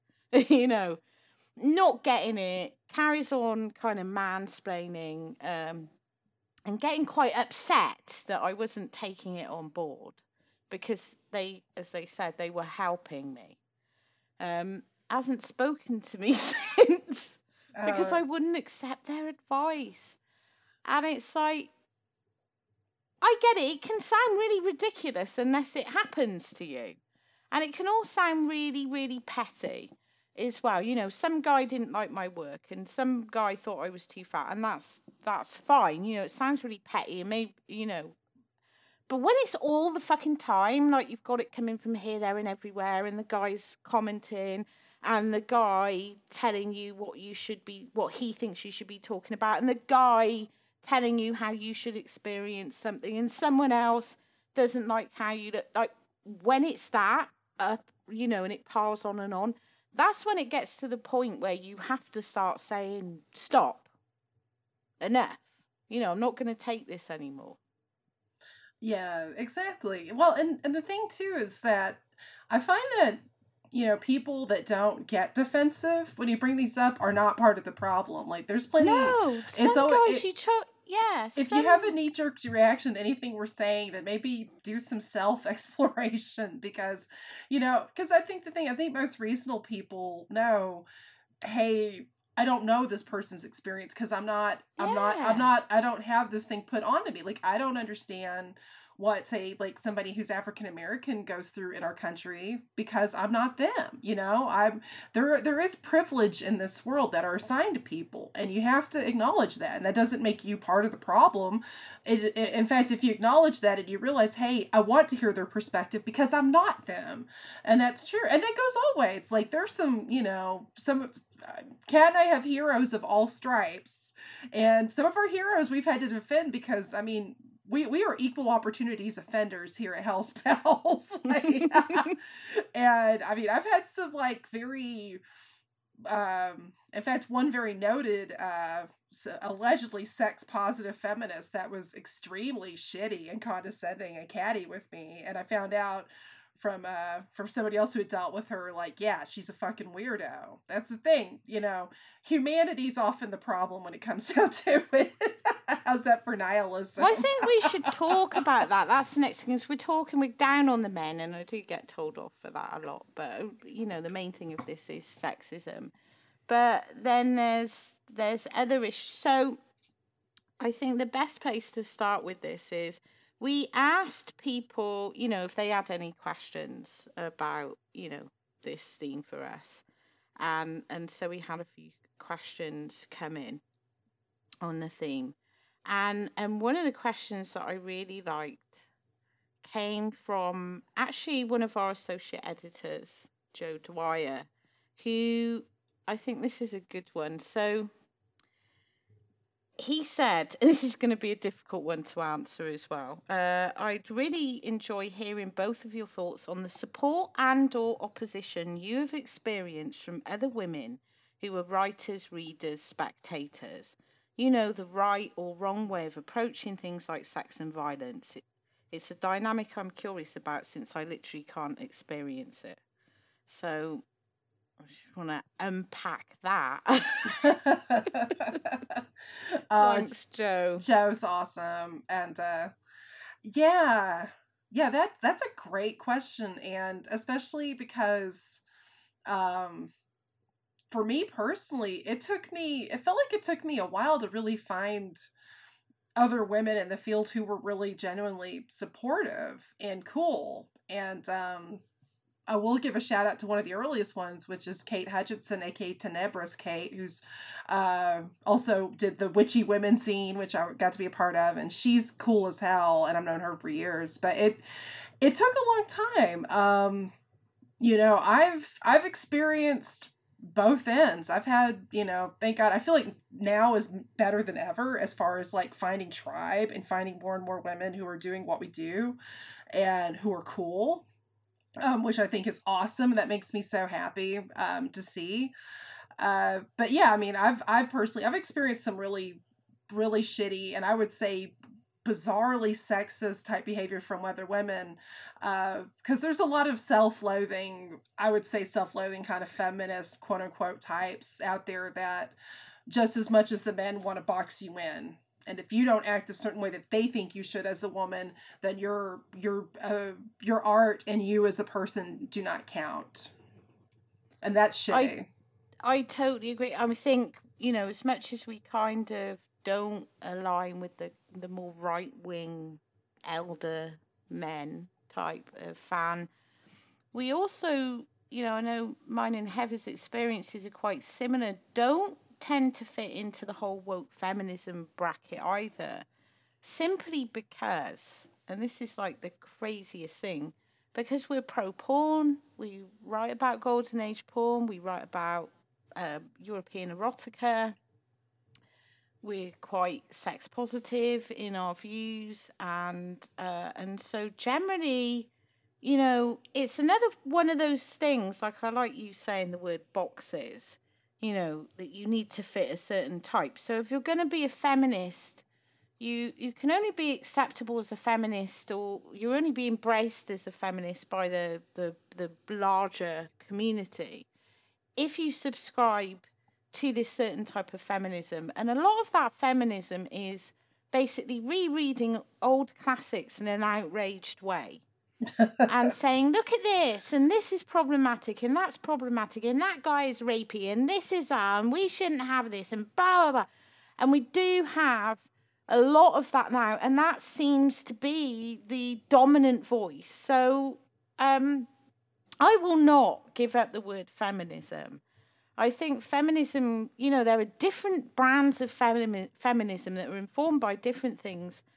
And just because I'm not their kind of feminism and Heather isn't their kind of feminism, doesn't mean that we're not feminists. Feminism is actually such a huge part of my writing, but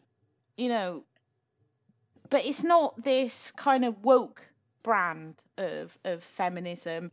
And that kind of gets you shut out from this, I don't even want to say it's a community, because a lot of it's virtue signaling and, like Heather said, full of self-loathing, and it's attention seeking, and it's, my view is, if you're going to go onto Twitter and just say, Scream 2 is better than better than all of Woody Allen's entire filmography, a round of applause, but I'm not ever going to respect anything that you say on cinema.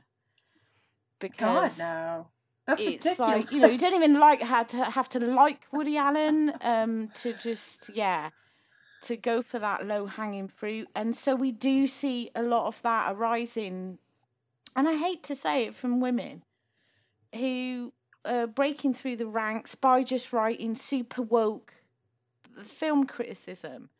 And I'm not saying we can't use film criticism to criticise systems and institutions, and we can't use film criticism, to talk about feminist experience, or to talk about rape, or to talk. But, if you're only going in to put things down and rip them apart, I don't even know why you would want to be a film critic if that's all you do. Mm. And some people do. So to answer Joe, I've had supportive women. I mean, Heather here is just the best. Alexandra Helen Nicholas has just been wonderful. I mean, she is just been such a mentor and a support to me. There are supportive women in the industry, but I think if you're on the more of the we write about exploitation film in a celebratory way, we write about Jess Franco, you do tend to find yourself kind of I don't know, where have they put us, like in the basement, in the oh god, kind of out of the way. We're sort of like an old, like in some old Gothic Victorian novel about the family has a misshapen child that they're ashamed of. Yes. We're put in the attic. We're like the V.C. Andrews incest babies. My god, I love that. But we're here that's why we're doing this, and that's why we won't bow down, because, we're here, and, this is bullshit of any stripe. I will always rally against. And this whole idea, I think things like this woke culture of virtue signaling hurts any real progressive movement, because, and that's happened before. I mean, like, feminism as a movement had such a great head of steam, and you had all these pro-sexual revolution things going on, and then all of a sudden you get all these very anti-sex feminists who are extreme, and that's what, of course, the media, which, male-dominated, focuses on to discredit it and make every woman that's a feminist look like a nutter. But that's not the case. Like, the reason I actually... Oh, go ahead. Oh, sorry. No, you go on. No. No, carry on. We're so polite. I love it. Well, it's always been funny to me, because the things that I glommed to as a young girl that I connected with, I didn't connect with female representation. I hated Barbies. I didn't play with dolls. But through, whether it was seeing, Mae West or Clara Bow when I was little, or when I got older, I got into cult film and sexploitation, and much later on golden erotica. I'm like, these are powerful women. These are strong women. And so it's always funny to me that so many people, including, these sort of woke feminists or whatever, go after these films, because I'm like, shit, this is the stuff that empowers me as a woman. I think there is a lot of talking about the mainstream media, and you talking about it is very male dominated. There is also that element that women tend to be pitched against one another in competition. Like, there seems to be in some sectors, there can be only one woman, and we're like that woman could be the queen. There can be 25 men, and they can all be kings, and that's fine, but there can only be one woman, and it creates this culture, it's almost driven by anxiety and fear, and so. Again, I don't want to stereotype, and I don't want to necessarily generalize, but you do find a lot of competition from other women, I think, not because of the women themselves. I'm not going to say they're bad people, but because culture kind of generates this fear and this paranoia and pits women up against one another. And again, you don't generally see that being done to men. It was like when Leanne Spider Baby arose through the ranks, it was like she was queen of all, and all of a sudden no other woman could have a voice because she dominated everything, and anybody who questioned that said they were jealous, and, and so it does create this culture. So I'm not blaming women for being perhaps competitive or,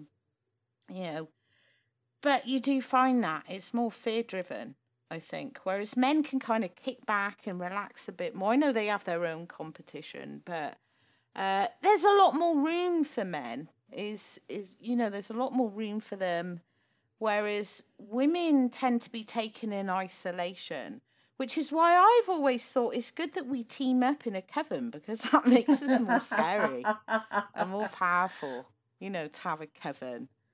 But yeah, there is a lot of that, a lot of competitiveness, I think, just driven by this fear of wanting to be accepted in an environment that it is very difficult to be accepted in. When I first started writing my blog, I never had a name on there, and I didn't really use social media very much. And I, didn't have any film people on my Facebook or whatever. So people would come across me via my blog, and because of the type of films that I wrote about and the way that I wrote about them in a celebrational way, everyone used to think I was a dude. And I never got the shit that I get now, even though I was a terrible writer then. And then all of a sudden it was like, oh my God, you're a woman. Oh gosh. See, I got into like film. I always, obviously I've always read about film, and I'd write about film casually, but when I was kind of encouraged by Keith Crocker, who had a zine called Exploitation Nation, and he actually was like, would you write something for me? And so I did, and then I started my blog, and I wrote for other places like Cold Cuts, and I worked for a zine called Fish Taco.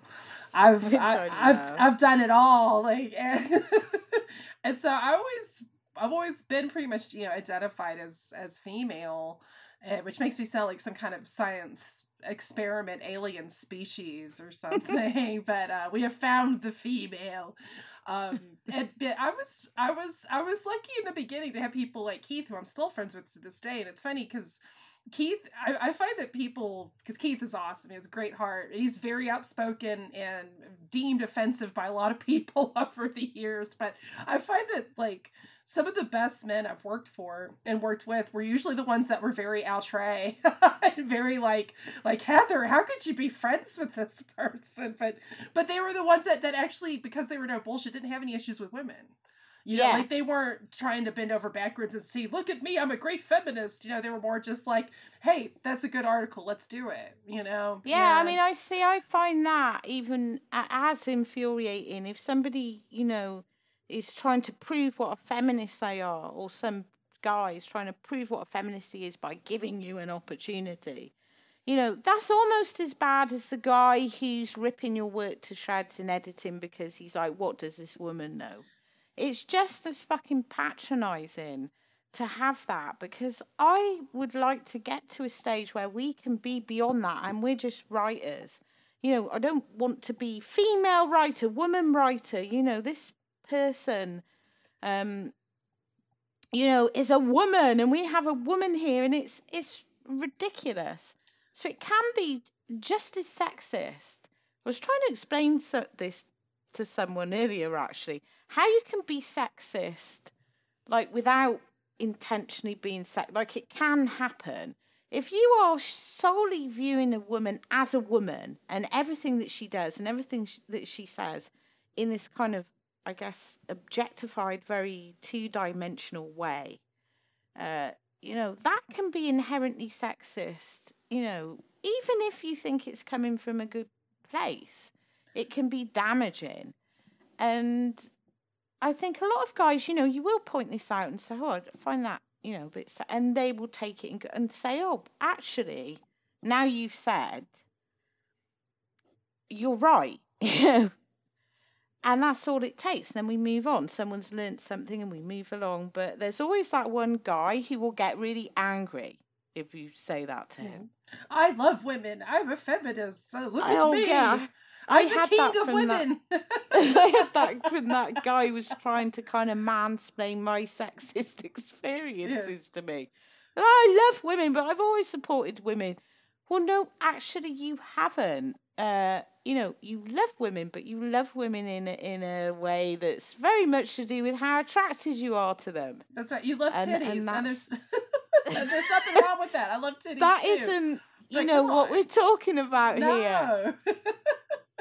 Yeah, and that's, you put that and nailed that so perfectly, because I think for me that's all I'd ever want and have ever wanted was just to be you know, just to be a good writer and to connect with people. Because, I mean, as I'm a proud feminist, obviously that's why we're doing this episode, but, you know, for me, I'm a writer before I'm anything else, you know, and that transcends any sort of boundary or box. I don't even know what a woman's supposed to feel like. All I can ever know is what I feel like. And I'm a Heather, and you're a Cat. You know, we're people. Just treat people like people. Just treat, you know, when we meet somebody or somebody writes to us, we're not immediately like, oh, penis bearer, you know. It's like, no, we see how we see their actions and how they approach. And most people are cool as hell. Like, we have been so lucky and have connected with so many just cool supporters and readers and people through social, of all genders, of all backgrounds. And we love all of you. You know, it's just the handful of bros. It's always those handful of bad apples that gotta just be like, you gotta stink it up for everybody else. I got another question then, because this is like ties into what we're talking about, from Jesse Rowe. Oh, yes. So he said, I think it'd be interesting to talk about the differences of who gets to create what. For example, I read an interview in Rue Morgue with Julia Durknow, the writer-director of Raw, where she said, paraphrasing, that any artist, no matter the gender, can tell any story as long as they have empathy. And then I read, possibly in the same issue, an interview with Natalia Late, the director of MFA, who said she thinks that women should be telling women's stories while emphasising that women are likely to tell their own stories better. So, I mean, what do you think about this, Heather? Oh, that's a good question. I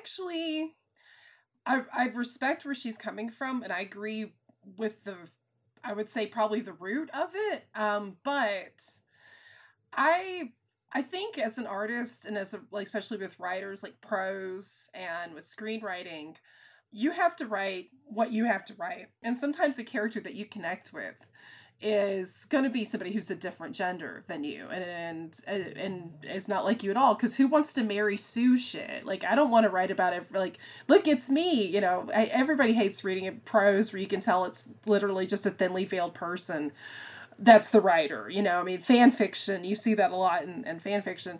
I mean, and there's exceptions to everything. I mean, but I see what she's saying, because yeah, there could be a problem if somebody's like, if it's not, they're not connecting with the character as a flawed, layered character, more as like, here's my token woman, you know, or here's my token man, or here's my token minority, or whatever, you know.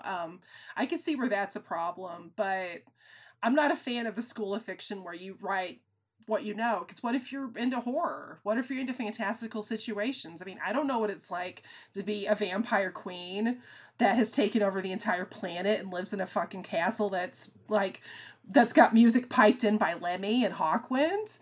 I want to know that. I would love to know that. I would love to write what I know with that, but I don't. So, but I don't know. I mean, what was your take on it? I agree with you. I don't think, you know, I mean, I mentioned Mary Shelley earlier. Frankenstein is written from a male perspective. You know, I think it can be interesting to write a different gender or a different, you know, I don't think art should have those limitations. It's like you said, if that character speaks to you and says something to you, that's your character. It shouldn't have. I know they were recently having a massive go at Stephen King for not having a lot of diversity in his novels. But then again, you know, if he did that, then that would be wrong, because he's not a person of colour or he's not a woman. You know, so it's like rock in a hard place. Personally, I really enjoy a lot of Stephen King's classics, because he talks about a very specific blue-collar, working-class American white sort of experience that's full of Americana, and it's just a very and it's his world. That's what he writes about, and it comes through so vividly. So, you know, that's what he does. You know, other people are writing other experiences. So I agree with the First Lady, who says, you know, you shouldn't be bound. She recently did a commentary for a film called Hagazusa, which is all about women's experience. And that's directed by a man. And it was incredible to read, because it just had so much resonance and context for women. Incredibly intuitive. So it doesn't necessarily have to be a woman writing a woman. I do think that, though, that obviously we need to hear more stories. And obviously, some women have their stories to tell, and those stories can be very unique and they can enrich, if we're talking about horror films specifically, they can really enrich the genre. And we've seen that all the way down the line, back to people like Mary Shelley, Shirley Jackson, talking of Stephen King, heavily influenced by Shirley Jackson. So, women do need to be there and they do need that opportunity. But I don't think we should open the door to just have, let's just have, we've had all men, let's have all women. I don't think it should ever be about that. And it seems to be like that. It goes back to what you were saying, tokenism. That to me feels as unequal as, the situation that we have now. The true equality should mean equality, everybody on that level playing field. No, I don't want to be up there above, and just say, these men have had the opportunities, now I think we should have them by virtue, because the men have had them, now we should. No, it shouldn't go on that. It should actually purely go on how interesting a story is. And men can often write very, very interesting women. Sometimes they suck at writing women. Read one of my favourite Twitter accounts, Men Writing Women. Good God, some of the stuff they trigger. And this is big, best-selling writers. Lots of men who seem to write female characters who are always examining their own breasts or, running down the stairs and noticing their boobs. And these are like serious authors. They find all this stuff and they post it up. It's great. So, not always good. So it's like you said, it's about the truth of that character and how attached they are to that character and how truthful and authentic that character feels.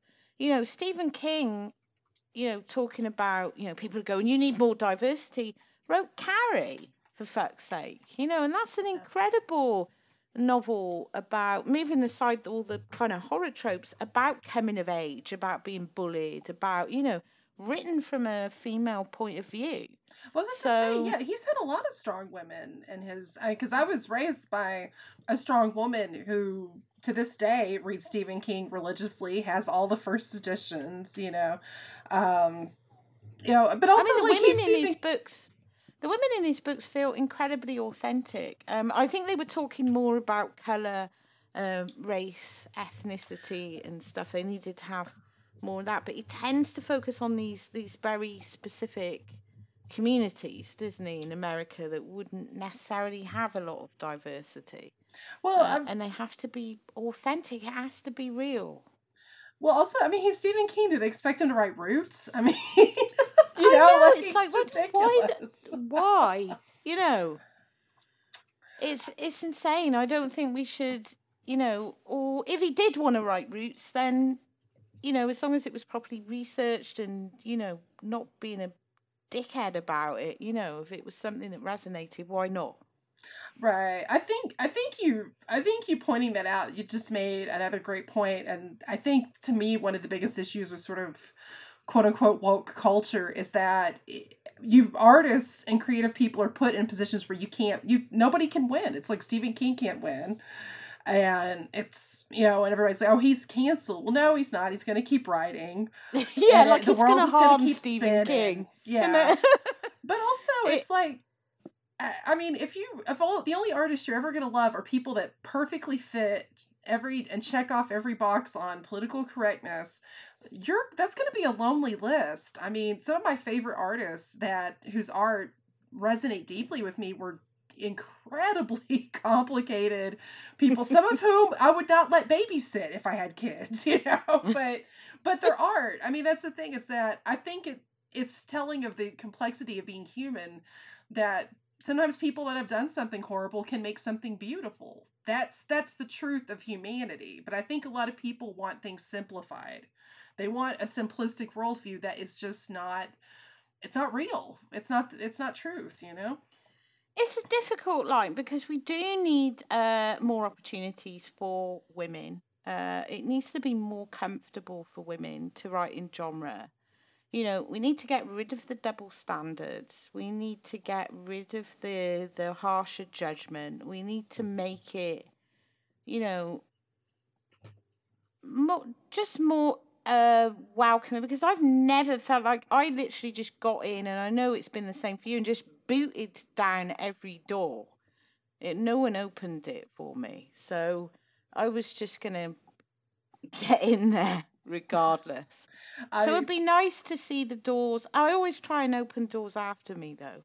That's the thing. And then I got blamed for letting all these women onto a Hammer DVD because I came first. And then I was like, I know all these other women. And then all of a sudden, all these other women were infiltrating the Hammer DVDs. And that was my fault. So I'm not taking it back. But hell no. No, that's...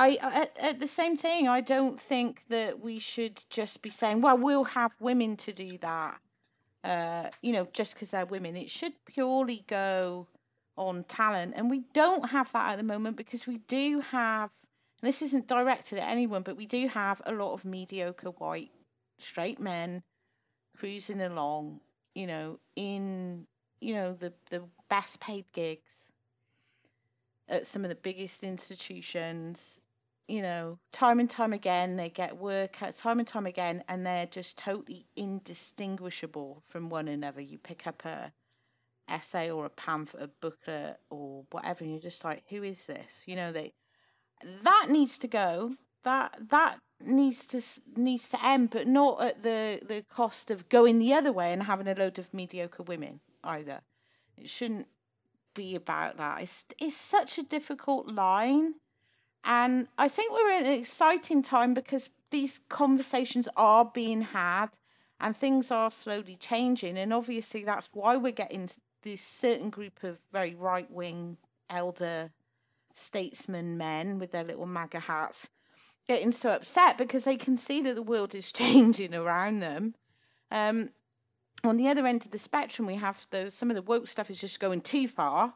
It just seems to be like cancer. Well, we've been left with nothing at the end, for fuck's sake. Oh God! But somewhere in the middle, there is reasonable conversation going on, and there is progress being made. So I think we're at a very exciting crossroads where because it's changed. Like in the year, like I've only been in this for several years. It's changed in the time that I've started. Oh, same. You know, yeah, it is changing, and that's good to see. You know, and I think it will continue to change no matter how angry these dudes get. It is, you know, it's like tough shit. It is going to change, and you're just going to have to live with it. But you know, so it'd be interesting to see where it goes. But not enough. It just hasn't changed. It just hasn't changed enough yet. No, but that's all the more impetus to do what we do, and for all of our fellow sort of misfit elves, our tribes, our misfit elves. I love that. to do, like, we are both very community minded and view, just like all of us are in this together, and you know that's important. You know, don't let the bastards get you down. Like, there's a lot of not things. Those blokes in tweed. They're not. No. They are far outside. They're not the heathens at the gate. They're way away from the gate.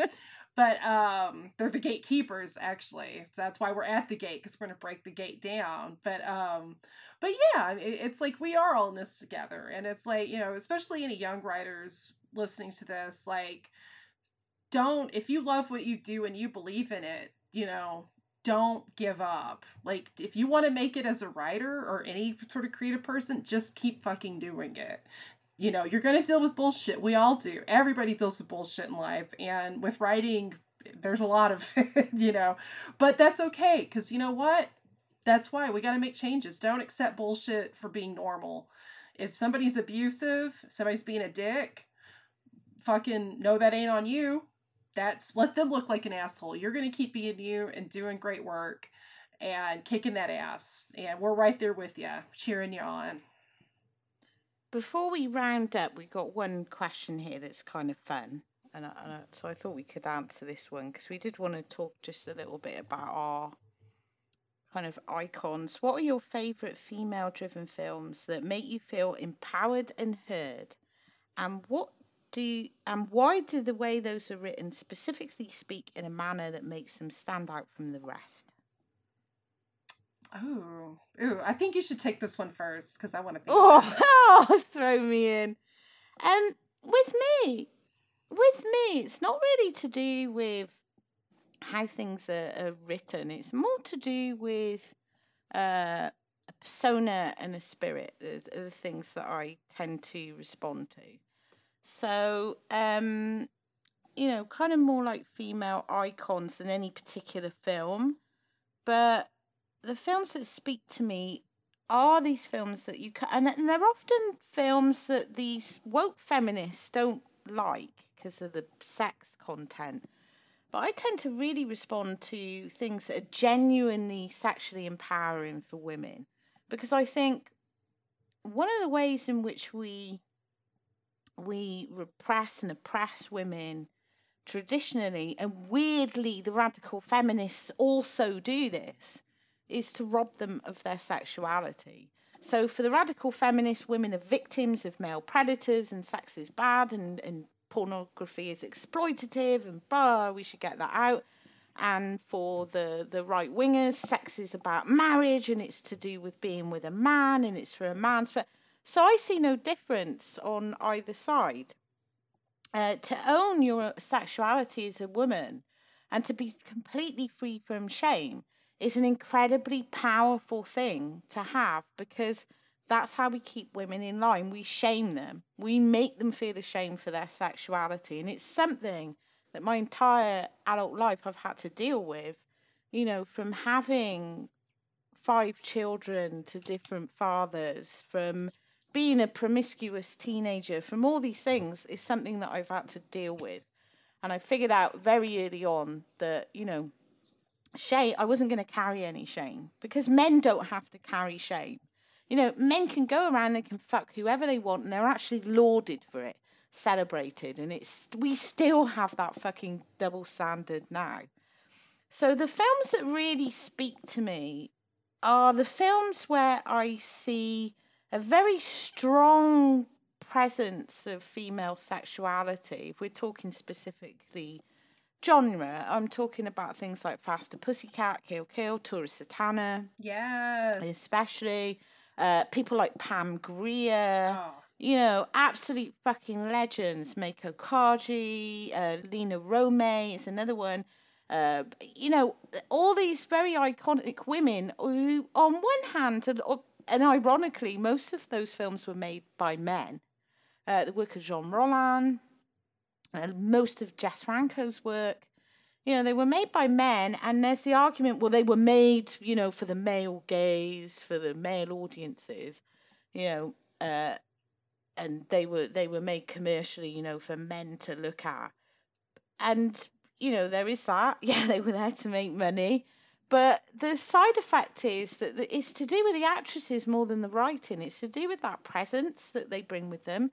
These were women that just didn't give a fuck, and they really owned their sexuality. Ingrid Pitt was another one.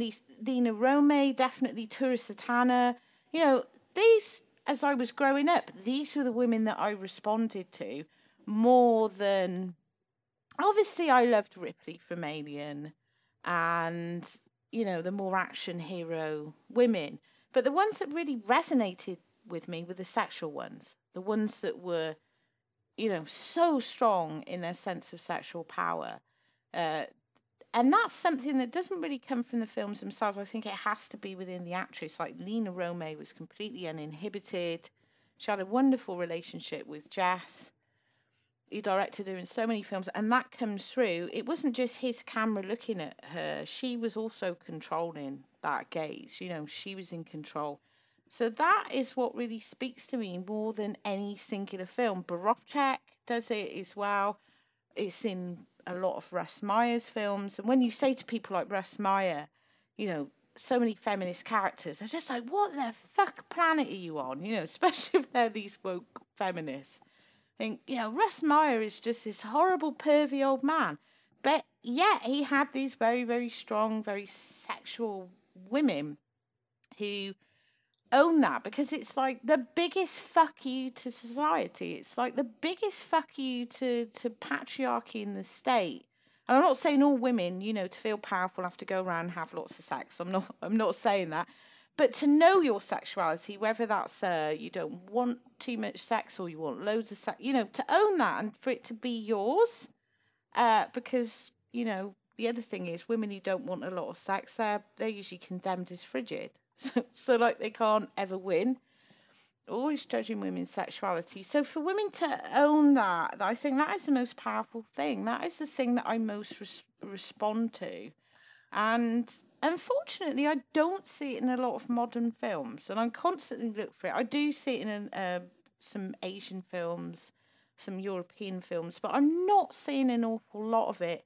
I think because of this woke culture, things seem to have closed down, and people are, I guess, a little bit too scared to go into the more sexual territory. So yeah, it's definitely that rather than someone's script. A script can be as whimsical and as weird as you want, as long as you've got someone in there like Ingrid Pitt or Tura Satana. I don't actually really give a shit about the script. I could watch Tura Satana just walking around in a desert, giving one line. Like, I wouldn't give a shit what she was doing. Basically, it would be the best thing ever. So yeah, that's my answer. I rant. Oh no, it's beautiful, and I mean, unsurprisingly, I share pretty much the same like response, because to me, kind of like what I mentioned earlier, especially if I hit my teens and discovering like kind of exploitation films and later on like the classic era of adult film, it's like, to me it was like, oh wow, like this is so cool. Here's a landscape where there's so many strong female characters and strong women, and who are owning their sexuality. They're in charge of their sexuality. Because I was always more of a Jane Mansfield girl than a Marilyn Monroe girl. And like, Marilyn Monroe was great, but I always find that people's response to Marilyn's image is always a little creepy, because it's always like, oh, she's got this childlike innocence and you want to protect her. Where Jane Mansfield and Mamie Van Doren too, I love Mamie, were just these fucking, they're out there. These are women. These are not little coquettish girls. These are fucking women. And putting themselves out there. And that became even more so when I discovered Russ Meyer. I mean, anybody that wants to criticize Meyer for being anti-woman is a fool. And also, come on, I mean, the biggest boobs in any Russ Meyer film are the male characters, not the actual breasts of the women. He clearly loves his females characters and women and that way more than the men. And he would often expose these like double standards as well, and this hypocrisy. I mean, Russ as a person, he was scoffed at being called a feminist. Oh, but yeah. I think innately he just had a certain respect for women and what they went through, and that comes out in some of his films, like the double standards, the slut shaming. The very strong, powerful women. Yeah. And I love Russ, and I think that's the thing too, is also like there's so many women, as much as it's a popular sort of storyline to apply to any woman that is tied with her work, with her sexuality, and that includes sex workers and strippers, all the way to women that have acted in erotica and adult films, where everybody's like, oh, they're a victim, they're exploited, and which that is also sexist, because you're just assuming all women are victims. It's like, no, a lot of these women are grown women who this is what they want to do. I mean, especially in the 70s, you had such a diverse amount of women, like one of whom some of whom I've actually been lucky enough to actually get to know in real life, and they are some of the coolest, smartest, nicest, most intelligent women you could ever meet. Like, these are not victims. Like, these are just, and these women are my heroes. And that's women like Jody Maxwell and Jean Silver, Gloria Leonard, Annette Hines. Like, there's so many of these women. Lisa DeLeo was this brassy, just big-breasted redhead, brassy take charge woman. I even heard an interview with her where she was taking charge on the set, like Jamie Gillis. And I love Jamie, Love it. but Jamie tried to like do something with her, and she immediately was like, if you ever push those boundaries again, you're gonna be missing a part of your body, dude. You know, like basically, and they got along great after that. Like that's the thing; these are strong women, and I think to people just to be like, oh, it's sexist. It's no, you're sexist. You know, I mean, especially because a lot of these people haven't even watched these movies. You watch a Radley Metzger film, that man, like Russ, even though they're two completely different filmmakers that I love deeply, again, he loves women, and it's not in some creepy way. Because I've seen some bad student art films where it was obviously just some guy wanting a wank, but he tried to make it arty, and that shit's bad. Okay, and I'm not gonna mention any names, but to me, there's a difference because guys like Russ can make it art. Yeah, I mean, did he love big titties? Yes, he loved big titties. Of course he did. Like, but it's art. Like some of the best editing you're ever gonna see in a movie is in a Russ Meyer movie, and that's just the gospel. The same with Metzger, because we did our episodes on Metzger. You know, Metzger's films are quite often about women's pleasure. And we discussed that on our episodes about Metzger. Another one, he's just very kind of pro-women. You see these very, very strong women appear, and it's all about that sexuality. You know, seeing women is victims. Again, it takes away the power that they have, because like literally everybody seems to be scared of that sexuality. It's like, you know, don't be too sexual because men might look at you in the wrong way. And, you know, it's dangerous to be like that, and you shouldn't be like that. Or, you know, on the other side of the coin, don't be a slut, you know, because you're just going to ruin your whole life. And we still continuously, and it comes from men, and like women can be the worst slut shamers, honestly. Oh, true. It's like, don't do it. You know, where's the sisterhood? They can literally be the worst slut shamers. But it comes from this very sexist, very patriarchal. I did have got one guy write in to tell me not to use the word patriarchal on the show because I'm better than that. So I've got to get it in at least once. But it does come from this very patriarchal way of thinking of how women should be. You know, and then other women act as agents for that and go, oh, yeah, you shouldn't do that. You know, because, you know, you shouldn't wear a skirt that short. Or you shouldn't do this or you shouldn't do that. You know, how about you stop telling women what they should or shouldn't do? Yeah. And just accept, you know, as adults, some of us are sexual people, and we should be able to own that, you know. It shouldn't just be about the men. And if you don't want to have sex, that's fine. That shouldn't be a problem either, you know. But we just judge women on their sexuality from so many angles. They're either frigid, or they're a slut, or they're, you know, you can't do anything right unless you are literally just there as a puppet for, you know, whatever man you're with, doing what he sees as acceptable. Yeah. Well, and the fallacies, God, the 8 million fallacies with that kind of, you know, slut shaming too, is that, you know, they're, you know, be like, oh, don't dress a certain way, act a certain way, or you'll get, you know, sexually assaulted. Well, I mean, there are people that get sexually assaulted when they're kids. Like, what the fuck is a kid doing to deserve that? Nothing. You know, it doesn't matter. Oh, no, people get raped when they're, you know, 80-year-old women, you know, walking down to get their newspaper in a dressing gown get raped. You know, yeah.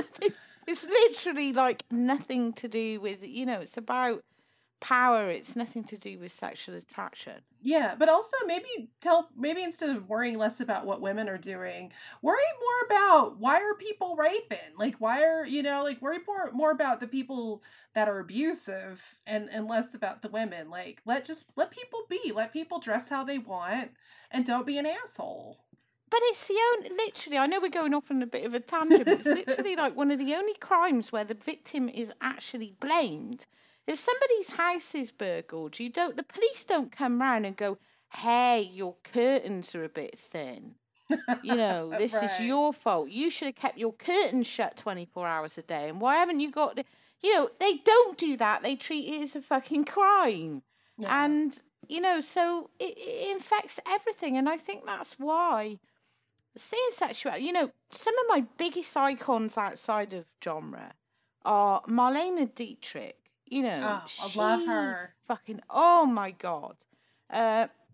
Joan Crawford. Betty Davis. Yes. You know, perhaps my favourite. And Joan could be manipulative, and she did kind of do things that she didn't really want to do to get ahead. Whereas Betty Davis, she didn't give a fuck. Like, if Betty Davis didn't want to do anything, she just wouldn't do it. You know, they could suspend you then for not taking on a role. Betty was too clever for that. She'd go off sick or whatever. She'd hold the production up. She could just be a major pain in the ass. And she did so many roles that the studios didn't think were commercial. And I think she is fucking incredible. So outside of genre, it's that I respond to, especially within the studio system, where a lot of female stars were just kind of, like you said, Marilyn Monroe. I actually like quite a few Marilyn Monroe films. Oh, same, yeah. But she, like, as a persona, she was a total kind of invention that people just tend to put meanings on. Yeah. Whereas Jayne Mansfield, Jayne Mansfield she had more of an edge. She was more of her own person. Whereas Marilyn was presented as a kind of a blank slate for people to, but because that's how movie stars really work. So to actually stand out in that is no mean feat. And so you get people like Marlena or Betty Davis or Joan Crawford, who did kind of take on the studio system and did manage to have a foot in there. Barbara Stanwyck's another one that I absolutely love. Oh God, yes. There's just, that's what I respond to, rather than somebody coming along and writing a script. I'm going to write a script about female empowerment. That usually turns me off, really, if it's happened organically and I read it. And one of the most empowering films, I think, actually, just thinking of films specifically, is The Company of Wolves. Oh, I love that movie. It's written about Angela Carter, and even though it's not a salacious film, it's all about what we're talking about. So as a young girl, you're told to beware of the beast and never stray from the path. So don't be curious, don't wander off, don't have adventures, and don't embrace the beast. The beast is dangerous. As a woman, you're not allowed to unleash the beast. We're not supposed to be aggressive, we're not supposed to be sexual. And so Little Red Riding Hood becomes this big metaphor for all of that, how young women are supposed to behave. And Angela Carter took those traditional fairy tales, tales of Charles Perrault, and she rewrote them for the Bloody Chamber in 1979 as short stories with feminist connotations, but they're also beautiful and they're whimsical and there's lots of magical realism and they're just so, they're just so beautiful. But because of a collection of his stories, that became, with Neil Jordan, so a male director, oh my God, became The Company of Wolves, which was based on a story called that and a radio play called that and several of other wolf-based stories. So there's literally no sex in that film, as in they talk about sex all the time, but there's no tits, there's no... but it's perfect because it's all about a young woman embracing the beast, straying from the path and having her adventure and then embracing and conquering the beast and then becoming the beast, because that's literally the most fucking transgressive thing you can do as a woman, is to let the beast in and to become the beast. We're just not allowed to do that. So I'd probably say that. I'd probably say that is the most resonant film to me. Oh, I love that. That I'm having such a hard time thinking of one specific film because it's almost I'm just getting like a flush of images. I will say another actress that in anything she ever graced, it inherently influences me or does that because of her presence, is Susan Tyrrell, because Susan Tyrrell was such a force of nature in real life and as an actress. And just by her just being there, I'm immediately I want to be this woman. I want to be friends with her. I want to rob a bank with her. I want to form an all-female biker gang with her. I want to fucking do shots of whiskey with her and yell at some busboys, but in a nice way because I have manners. And I love that.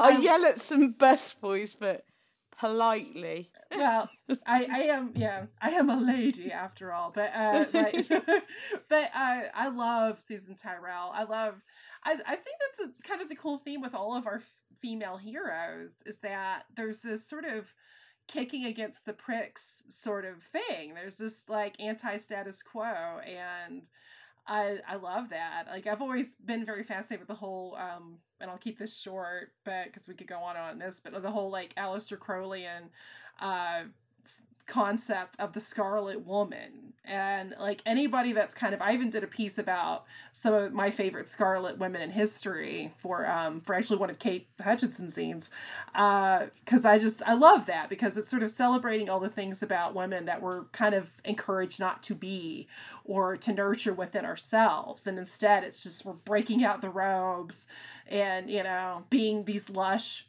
crimson creatures of strength, of passion, of wantonness, and also of just sticking to who you are as a person, not just as a woman, but just as an individual. I think to sum up, I think it's any woman that would have been burnt at the stake under the Malleus Maleficarum, which we certainly would have been some of the first to go.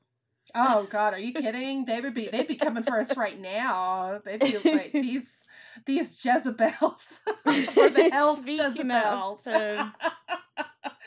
Oh my goodness. Well, this is I hope we've given everybody some good food for thought, and at the very least, kind of, if you're somebody who's been in this process, giving you a sense of feeling like, hey, I know I'm not alone. If you're somebody who's kind of been mystified by it, maybe hopefully we've given you some epiphanies and understandings. And at the very least, you know, we've encouraged you to seek out, all films with Marlene Dietrich and Bette Davis and In the Company of Wolves and Russ Meyer and all these great things. So, you know, you're welcome. If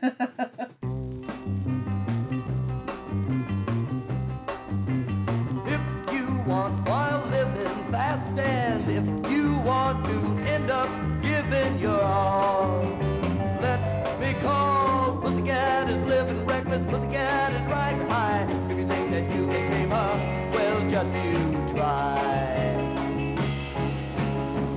It's that she doesn't say what's wrong from right. She's running fast and free, child of the night. In her life there'll be no time for love. You'll never take her, make up your mind. You will find Pussycat, she's living reckless, Pussycat, she's riding high. If you think that you can tame her, well, just you try. Yeah, just you try. Come on and try.